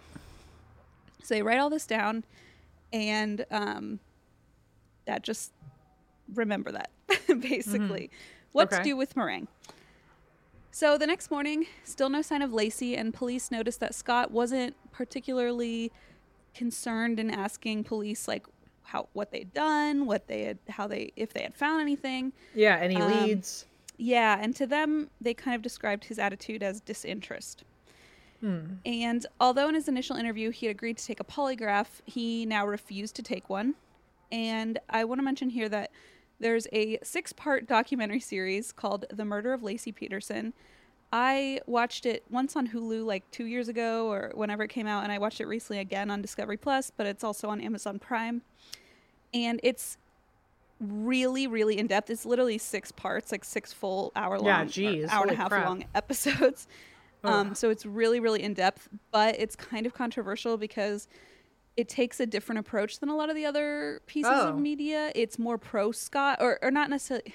I don't know how to describe it. It's more, it has a different angle. I feel like it shows some like black holes in the case, some potholes in the case, if you will. Some potholes, some black holes. Yeah, yeah. Different kinds of holes in the case, and it kind of shines a light on that, which makes you at least have a little bit of like, and question the whole thing. But I think it does shine a lot of light on the flaws of the case and is extremely thorough. And in the documentary, Scott's father explains that he was the one who told his son not to do a polygraph because if anything comes up from the interview, like police and media would latch onto it and immediately make him look guilty. But obviously now that he's refusing to take a polygraph, that doesn't help his image either. That also makes him look suspicious. So by December 26th, the story is picked up by the media and it blows up. Even the headline was a cliffhanger. An 8-month pregnant woman has gone missing on Christmas Eve. You know, it's just like the perfect, I don't know, media spectacle. Storm? Yeah. A storm? I don't know. Yeah, because, I mean, an 8-month pregnant woman goes missing Christmas Eve. Like, it's just, like, you know, she's the girl next door, yada, yada. So the Modesto community responded in droves. Hundreds of volunteers turned up to help with search parties. Some people were hanging up flyers. It was, like, a huge community gathering. They opened a volunteer center at the local Red Lion Hotel so everyone could join together and have a meeting spot. And local restaurants were supplying food for free to the volunteers. And while all this is going on, everyone has one eye on Scott to just see how he's acting. And he's acting slightly fishy. So in the days that follow the disappearance of his wife and unborn child, Scott didn't seem, let's see, how should I put it? He didn't seem particularly perturbed by the situation. This does sound a lot like Chris Watson, that he's just like kind of not responding. But then did he use that in his case of like, well, you don't know how people are going to respond? Well, it's like such a hard thing to pin on someone. Like it's sort of like again, nobody knows how they would respond in a situation like this unless it happens to you. But like distraught is a fair word to use. Like, or like for some people grieving, or like maybe being like kind of sad is one way. But like when I think of grieving, I feel like at least with Chris Watson, it seems like just a not at all reaction or not even asking questions. Yeah, it's like, sort of like they just step away from the whole situation. Yeah. Yeah. And I'm not to like, you know, judge anyone for how they grieve, but I feel like even people who are maybe showing less emotion or still at least like want at least a little information or want to know like what's going on. It is just odd compared to how I think I would probably handle something. Yeah, it's definitely fishy, and it definitely got people raising their eyebrows. I don't know. And it depends on if they have one or two. Collective eyebrow. So he didn't seem particularly perturbed. Here's one example. A man named Ed Steele had been assigned to be Scott Peterson's bodyguard during this time, and he remembers one day he went to the volunteer center. Everyone else is like frenzied trying to work and trying to like figure out next steps, and meanwhile Scott is sitting at a table like tucking into a plate full of ribs and like chowing down, and he gleefully shouted, "Hey Ed, come check this out," and like picks up a huge rib and is like, "Look at this rib," and he's like super amused by this like rib. See, but that's the other weird thing, like sorry, that's the other weird thing of like, he should I would think, and again, I could be a complete asshole right now judging people for how they grieve, but I feel like at least some people would know that to not be that's what throws joyful, me. Right? That's what throws me, is like he's not even trying to be like, he should at least be trying to be discreet, you know what I mean? Like you'd at least realize how this looks. Or maybe that was part of his like tactic of like, oh, maybe if I act like I'm just so fucking in denial, then like that in itself looks like I'm really struggling. Yeah, I don't know. I don't know. And it's sort of like, really? Yeah, like he everyone else and I think it's also in relation to everyone else in the room, which makes it so jarring, because like everyone else in the room is like, you know, frantically doing everything they can to find your wife on the phone, on maps, like writing shit down on whiteboards. It just feels, I mean, again, I'm not trying to be an asshole. I'm not trying to be an asshole. It does come across at first glance a little disrespectful to all the people putting in the work to save your wife, and you're not even like 100% aware of your surroundings. And like whether or not like he was grieving in some way or whatever, it's like it didn't look good to the media. It didn't look good to anybody else. It doesn't look good to me. It doesn't look good. No. Yeah. At the very least, it does not look good. So even his bodyguard was like, yeah, that was a little weird. Like, what do you say? Like, cool. What a nice rib you have. Like, you know, anyway, it's just back weird. to trying to save your wife. Anyway, like everyone else is here trying to put together like a search plan, but whatever. So just odd. And it just didn't look great while everyone else is really upset about what was happening. He wasn't showing any negative emotions whatsoever.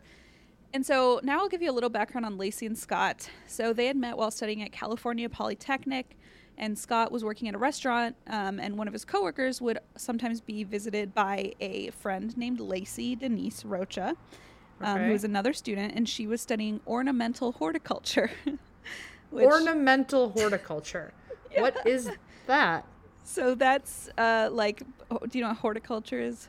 Is that, it's not, ornithology is birds. Horticulture is gardening? Yes, like plants. Yeah, okay. Gardening. And so ornamental horticulture is like how to make them into ornaments, landscape or decor, or not necessarily ornaments, but like, you know, ornament, like design, basically. Okay, like landscape design, that kind of thing. Fun. So as the Modesto Bee reported, when they first met at the restaurant in mid-94, Lacey made the first move, sending him her phone number. And immediately after meeting, Lacey told her mother she had met the man that she would marry someday. Oh, that makes it extra sad. I know. So Peterson called Lacey. They began dating. They married in 1997. They opened a sports bar in San Luis Obispo called The Shack. Huh. And a few years later, they closed it and moved to Lacey's hometown in Modesto to start a family in 2000. And in 2002, she announced she was pregnant to her family with a boy, and they were going to name him Connor. Aww. I know. So now, if with all this perspective, when police couldn't find his wife and his unborn child, people are wondering, why is he so amused by this plate of ribs? And he's not worried about, he's not panicked, where's my unborn son who's 8 months Unless he was saying, like, check out this plate of ribs, and on the ribs was, like, his wife that had gone missing. Like, he really should not be that excited, right? Yeah, and, like, you know, you wonder, I feel like if something like this happened to me, I have no clue how I would react, but I imagine I would demand, like, some Valium or something. Like, I imagine I would want to, like, tamp down my feelings. And honestly, once I was on Valium, if I had something to say about the ribs, that would make sense. Right, so I do wonder sometimes, like, maybe there's some sort of, like, maybe you're self-medication happening. Or... Right, like, who knows? And so I hesitate to... But, again, like, I feel like at the very least you have you wouldn't be happy, I imagine. Like, you wouldn't be, like, gleeful. Unless you just had so much Ambien, like, you're, like, not even a person anymore. You're on a different plane of existence. Yeah. So, I don't know. Right. And, I mean, again, this is all with a grain of salt, because I just don't know. But it just wasn't a good look. So that becomes very clear. So December 26th, the day after Christmas, at 5 p.m., police show up at Scott's house with a search warrant. And from a police point of view... Yeah, they're there to look for clues, but they're also there to gauge Scott's behavior and keep an eye on him and see how he reacts. Okay. So according to a Rolling Stone article, quote, once again, Scott was hesitant to cooperate with the police in ways that might prove his innocence, like taking a polygraph test, but he seemed more concerned with protecting himself. It was more strange behavior from a man who supposedly had nothing to hide. And one detective told People in 2005 that during the search warrant, Scott's major concerns were not Lacey. His major concerns were making sure when a police officer opened his car door, it wasn't hitting his other car door in the driveway. Ooh, not a good look. Okay, so they talk about this in the documentary, and alongside that, apparently, while they're all meeting to discuss what to do and search for clues, one of the officers puts a glass of water down, and Scott runs out of the room to go grab a coaster to, like, put under the glass. And it's sort of like, time and place, buddy, you know? And read the room. Like, exactly. Why is everyone here today? Like, yeah. And the whole point of them being there, too, was, like, to watch his behavior. And so he's not putting on a good show here for himself. Like, so there's, like, the TikTok trend of, like, I don't know if it's not, like, one of the bigger trends, but it is a video that's been circulating of, like, what's one thing you've learned from, like, watching true crime TV? And, like, at the very least, if the police show up, like, be on your best fucking behavior. But, like, take a guess what they're here for, you know? Because they're, like, even if they can't prove anything with, like, oh, you put a coaster there. Sure, that doesn't prove you murdered anyone, but it's like they can turn on you. They can decide we want to pin you for this. Yeah. And they can change their attitude about you. So yeah, even Real if quick. like real quick. And so even if it's not necessarily proof of anything, like you want them on your side if you didn't do it. This is your time. This is your if you want an alliance, you're not going to get a better shot than right now. So. Yep, exactly. And so he's like, don't scratch my car. He's like, don't get water stains on my table. You know, like clearly he's not, his priorities are kind of skewed. So it was this police search of the Peterson household that tipped off the media to the seriousness of the investigation. According to Rolling Stone, all of a sudden, the handsome, charming husband was a viable suspect. Mm-hmm. So by December 27th, the media had gone cuckoo bananas for the story, and news trucks swarmed outside the Peterson house on the regular. And with this ferocious media attention, people were able to watch Scott's behavior really closely. A lot of the news anchors found that he didn't seem to be grieving, nor did he ever want to speak to them, like speak on the news to get his wife home. And this was the opposite of what we were getting from Lacey's family. Like Lacey's dad, for example, collapsed at a press conference and like started sobbing and begging for his daughter. I mean, it was really dark. That's so horrible. It was I mean, really I'm stating heavy. the obvious here, but like Jesus, like It's really heavy and awful. And you see like her parents are having like meltdowns and going on every, and it does make it quite a contrast because her parents are going on every news channel. It's like a stark difference. Stark contrast. And they're going on every channel and they're saying like anything anybody can tell us, like blah blah blah, you know, and they're like sobbing on camera. They don't care about their pride or anything. They're like, damn, like crash into my car door 1,000,000 times, just let me have my kid back. 100%. 100%. And so when he refuses to talk to anybody or even like, you know, leave his house or whatever, people are like not getting a good vibe about it. And one person who had huge suspicions from day one about Scott Peterson was our pal Nancy Grace. I love Nancy Grace. So if you are someone who doesn't necessarily know who she is or maybe need a refresher on who she is, Rolling Stone gave a great descriptor saying she's a former prosecutor making a name for herself as a bombastic legal analyst on cable news. And I think that's probably the best way to describe her. She's like a Southern, like... She's a pistol. Yeah.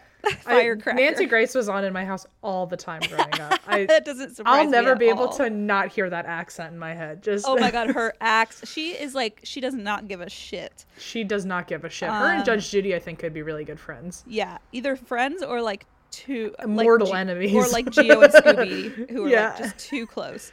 Too close. So do you actually know, because I didn't know this until this documentary, like Nancy Grace's background and like why she does what she does? No, I don't. I had no clue. My mind was blown by this. So I guess in the docuseries she gave like a little blurb about like her background. This is how in-depth this fucking thing was. We're getting Nancy Grace's backstory in the documentary. I know. Wait, did we get Martha Stewart's in episode 3?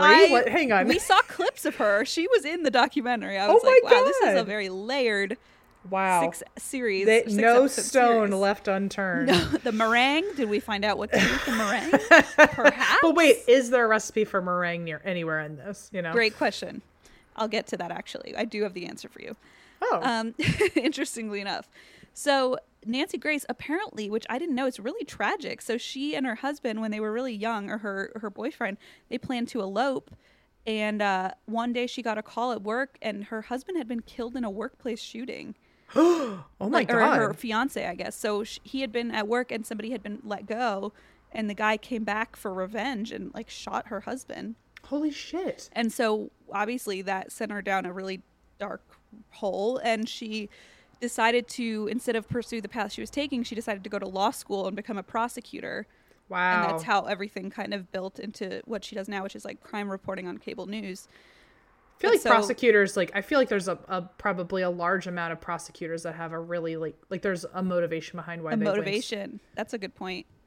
Yeah, I bet. And so I just had no idea. So it does add kind of to her story of like why she's so bombastic and like in your face and like ready to just fucking call you out if you do something wrong. Yeah, and she said like I was a victim secondhand of a crime And so, like, I take it very seriously when people are victimized. And so, you know, if she thinks someone's guilty, she will tell you. And she doesn't. And so, you know, there have been times where I think, you know, she maybe took it too far, or she was on the wrong side of things. So, you know, she is very controversial. But in this case, she was like, Scott Peterson did it from day one. So. Wow. She features prominently in the 6-part documentary.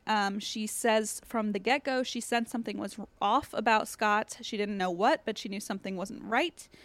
On December 30th of 2002, more shocking news came through. So this is where there's the first big break or potential break in the case.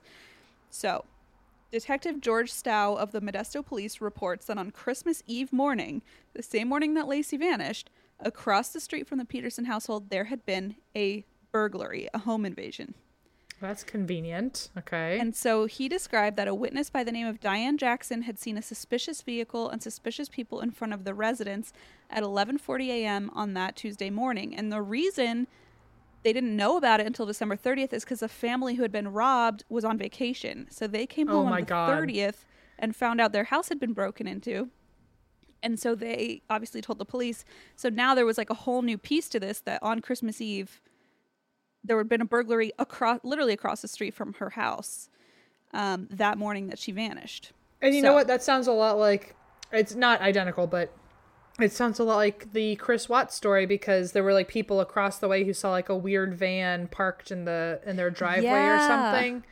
I remember there being like some additional testimony later of like, oh, but it didn't make sense how he would be like bringing garbage in at a certain time or bring the car to that side of the house. It's like a totally different angle, like a brand new angle that has like nothing to do with anything so far. And so this had obviously just been only reported, and so now it adds a whole new element.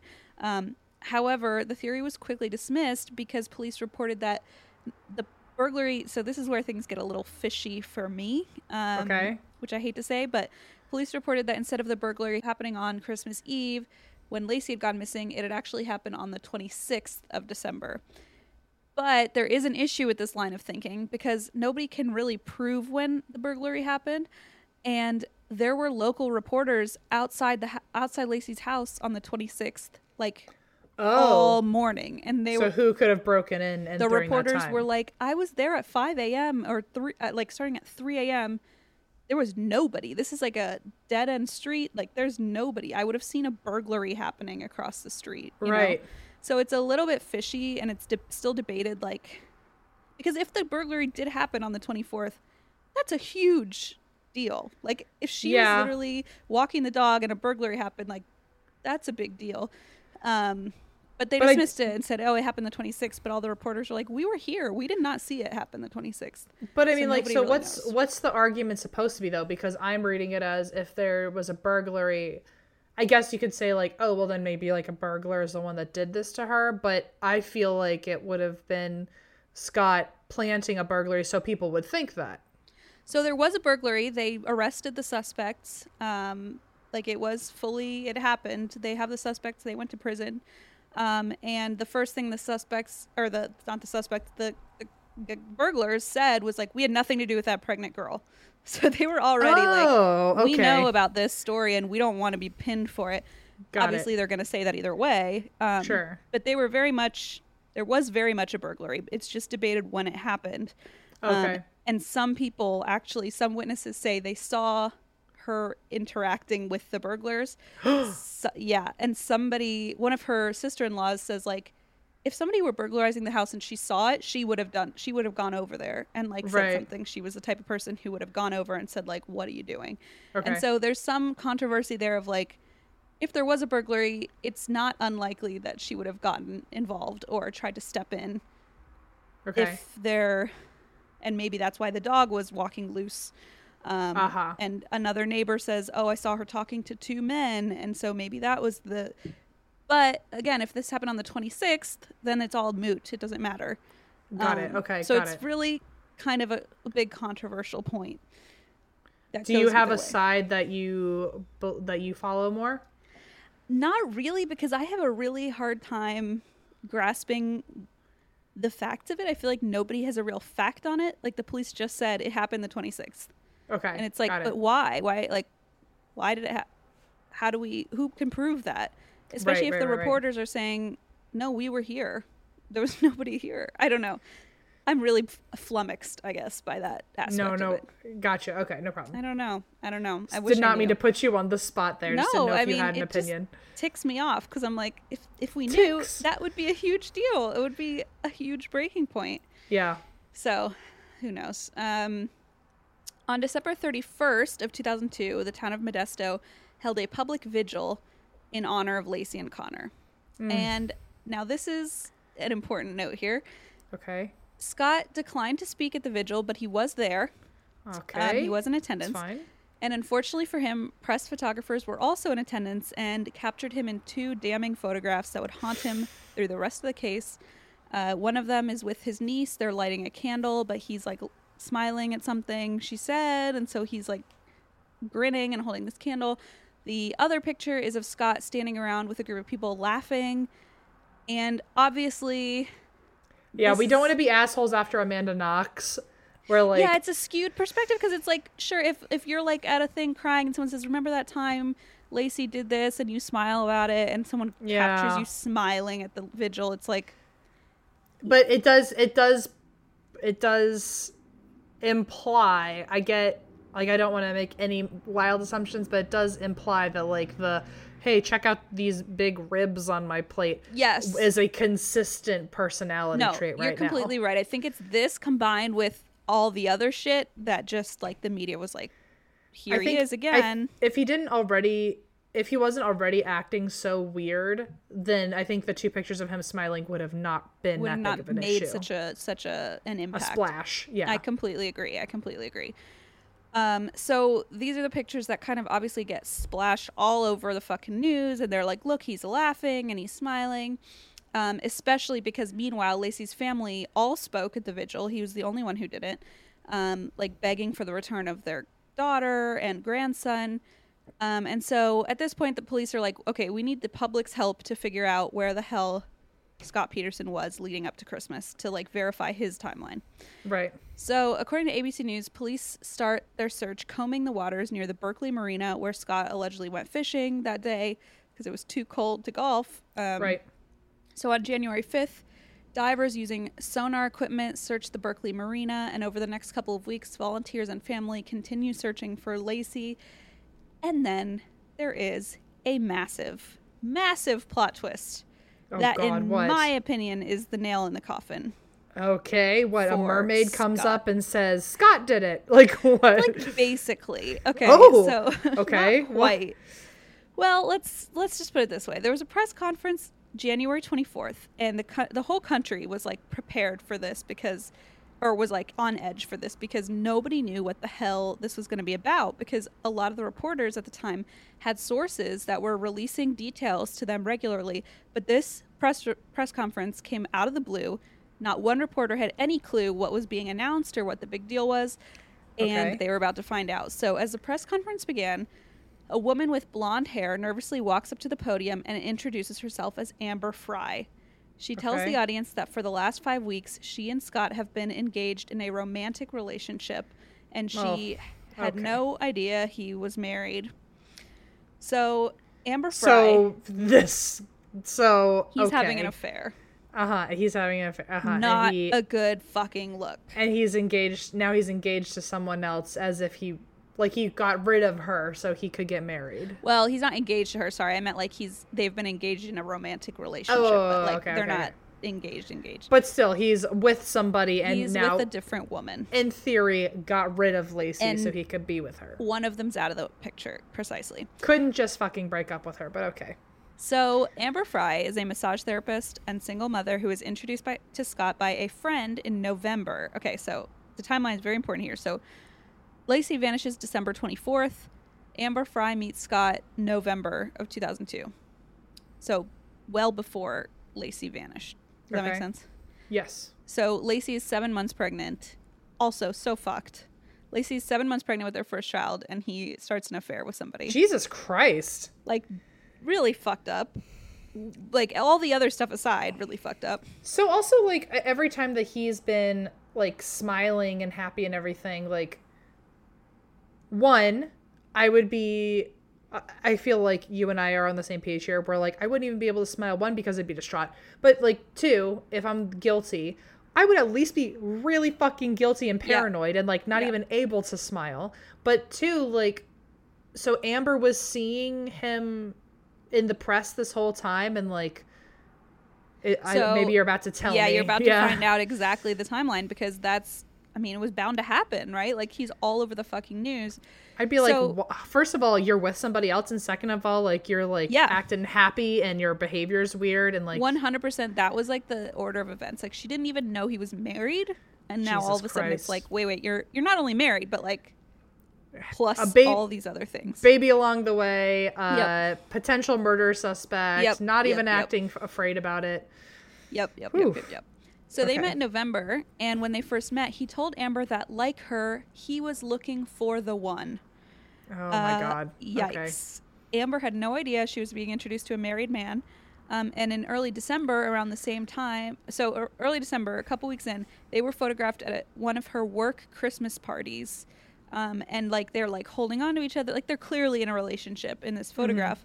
And like even during the trial, they put that photograph up next to a photo of what Lacey was doing at the exact same time, and she was with her family and was like super pregnant and was sitting on the couch in like a little Christmas sweater. Oh my God. It's so fucked. Like, he's with her at her work Christmas party telling Lacey like, oh, I'm busy at work or whatever, and meanwhile Lacey's like 7 months pregnant at home.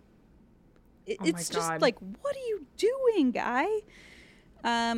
So around this time, Scott told Amber he had something to tell her. Now, this is important for the timeline. This is early December, okay? Early December. So he tells Amber, I have something to tell you. He tells Amber, I actually have been married, but my wife died, and this will be my first Christmas without her. Did he say how recently she had died or how? And this is the first week of December. She's not even dead yet. She vanishes December 24th. So he had plans. He tells her, my wife is gone, and this is my first Christmas season without her, and I'm really sad. And it's like, excuse me? So that, for sure, like, he had been thinking about her dead for a while before actually doing it. How fucking stupidly twisted is that? And also, like, does that mean that he was he already had the plan in motion, or do you think he just like came up with a reason? I don't know. If she found out he was married and then he realized he had to follow through on it, like, I don't know. And later Amber calls him out on it on a phone call, and she says, why would you tell me your wife was gone before she ever even vanished? And he says, well, Amber, there are different ways for people to be gone out of your life or something. Like, he makes some stupid comment saying like, well, she was gone in my in a, he's trying to insinuate like, oh, she was just out of my life emotionally. But it's like, that's not what you said. You said she was not gone. Dead. This was your first Christmas without her. Like, it's so stupid. Like, fucking A. It gets worse, okay? So no, it doesn't. I know. So he says, this is going to be my first Christmas without her. He didn't really go into more details, but obviously she was like, wow, that's terrible. His wife has passed and yada yada. And he says, Amber, I promise I'll explain more to you when I get back from my Christmas travels in Europe. Probably with that wife that vanished, huh? Yeah. My wife, well, he says, I'll tell you more when I get back from Europe. Is he in Europe? No, he's not in fucking Europe. We know he's not in Europe. Okay, yeah, that's true. Right? Like, this is December when she's... Okay, so we'll get to that. But Amber hadn't really been following the news much, but then on December 30th, a friend was like, hey, girl, hey, bestie? Girly pop? Hey, girly pop, are you busy? Happy New Year. I have something to show you. So this friend shows her this newspaper clipping. I hope it's the friend who introduced them, needs super awkward. Like, needs to be a full circle. Needs to be a full circle. You got to step up, bud, whoever you are.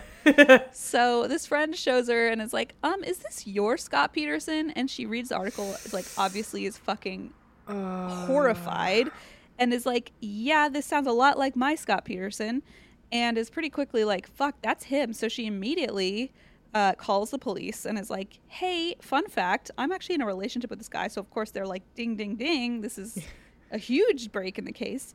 And they were like, how would you like to do a press conference in 5 minutes flat? Yeah, literally, this poor woman got sucked right into the fucking headlines, of course. God. And, you know, she could have just ignored all of it, but she did the right thing and stepped up and said, I have something to say.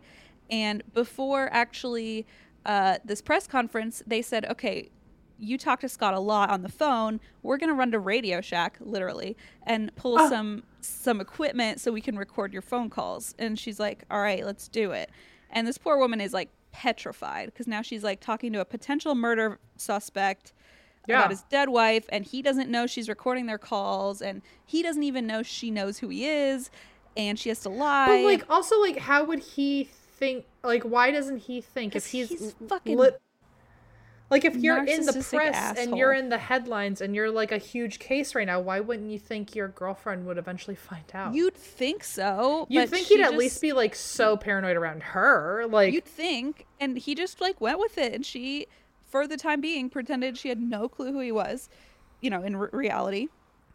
So he calls her. So they set this like Radio Shack situation up, and within minutes he calls her, and this poor woman has to like just try to bait him into saying something, but also act God. like totally normal, you know. So she takes a call. The police are all right there, gathered around her. She records over 29 hours of phone calls with Scott over like a period of a week or 2 weeks. so this or wasn't just a one call thing. This was like we're gonna get a lot of information out of him. 29 hours. And so this whole time, Wow. every time she calls, he goes, she's like, where are you? And he's like, oh, I'm in Paris right now. I'm in Rome right now. Oh my God. On December 31st, Scott called Amber and told her he was ringing in the new year in Paris with his friends Pasquale and Francois. This guy just loves to make up a story, huh? Fucking Pasquale. And he goes, oh, Pasquale's here. Like, it's, and you can hear all these people in the background. Guess where he fucking was? Ruby Tuesdays. Lacey's candlelight vigil. Oh no. It was New Year's Eve, the one where he didn't speak and her whole family spoke, and he got captured like smiling and laughing and whatever. Wow, He's well done, Christine, by the way, on the storytelling here. That just, I mean, every time I hear that, my jaw drops. It's like, he was at her fucking vigil for his dead or potentially dead wife and son, and he's literally calling her, and you can hear him go, oh, Pasquale is here. Like, what are you doing? Do you think the pictures that they got of him acting all happy, are there any pictures of him on the phone? He's not on the phone in those pictures, so you do wonder, like, if he just stepped away to the bathroom and called her and said, "Oh, I'm at the." He said, "I'm at the Eiffel Tower. By the way, the fireworks are beautiful." He's literally at his fucking dead wife's vigil. Imagine being someone at that vigil next to him, though, and hearing him so happily on a phone go like, "I'm at the Eiffel Tower." I'd be like, "That man is suffering. Like, that man has really lost his marbles. This man needs some help, right?" I'd be like, he's like hit that poor thing. He lost his wife and he's lost his mind. Like Little did you know he's lying to his fucking mistress, girlfriend, saying he's like with his friend Pasquale. I mean, it's so insane. It's Note insane. to self, if you go to a vigil and you hear someone from now on saying that they're in Europe, like, maybe listen to the rest of the phone call just in case. Like, yeah, take it for what it is and tell somebody. Yeah, so and by the way, Amber knew this, which is also horrible because she's on the phone pretending like, wow, is it beautiful? And she like knows because she sees the news that he's at this fucking vigil. Well, I'm sure the cops too were like, let's call him right now and see what he would do. Yes. Like, yes. That makes sense. And so he's just like falling right into this fucking trap and saying he's in Europe with his friend Francois. What on earth? And so it's just batshit crazy. So Scott had no idea the police were aware of his affair or that Amber was recording their calls. Poor Lacey's family or Scott's family had no clue about this affair at all.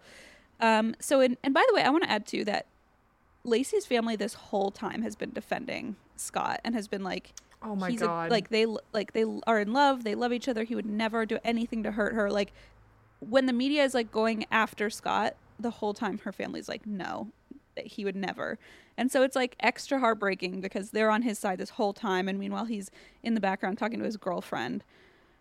It's just really sad. Do we find out, maybe this is too early to ask, but do we find out later if he did this purely so he could have a relationship with his current girlfriend? So that's one of the theories, but we actually don't know. Oh my God, that's so frustrating. I know.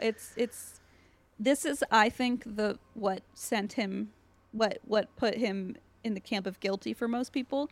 But again, it's not like outright proof of anything. It's just a bad look. God. So okay. again, we don't have like full proof, but he's not painting himself into a good light. Let's just put it that way. So in mid-January of 2003, police learned that the National Enquirer had found a photograph of Amber and Scott together and intended to publish it. And so the police were like, now we want to tell Lacey's family about this before it gets leaked to the media, and they have to find out through the news. So apparently, according to the documentary, when she was shown the image of Scott and his girlfriend and told what was happening, Lacey's mom, Sharon, basically dropped down, put her head in her hands, and said for the first time, after defending her son-in-law through everything, why did he have to kill her? That's just like what she blurted out. And this whole time she's been like, Scott would never do anything. He's our family.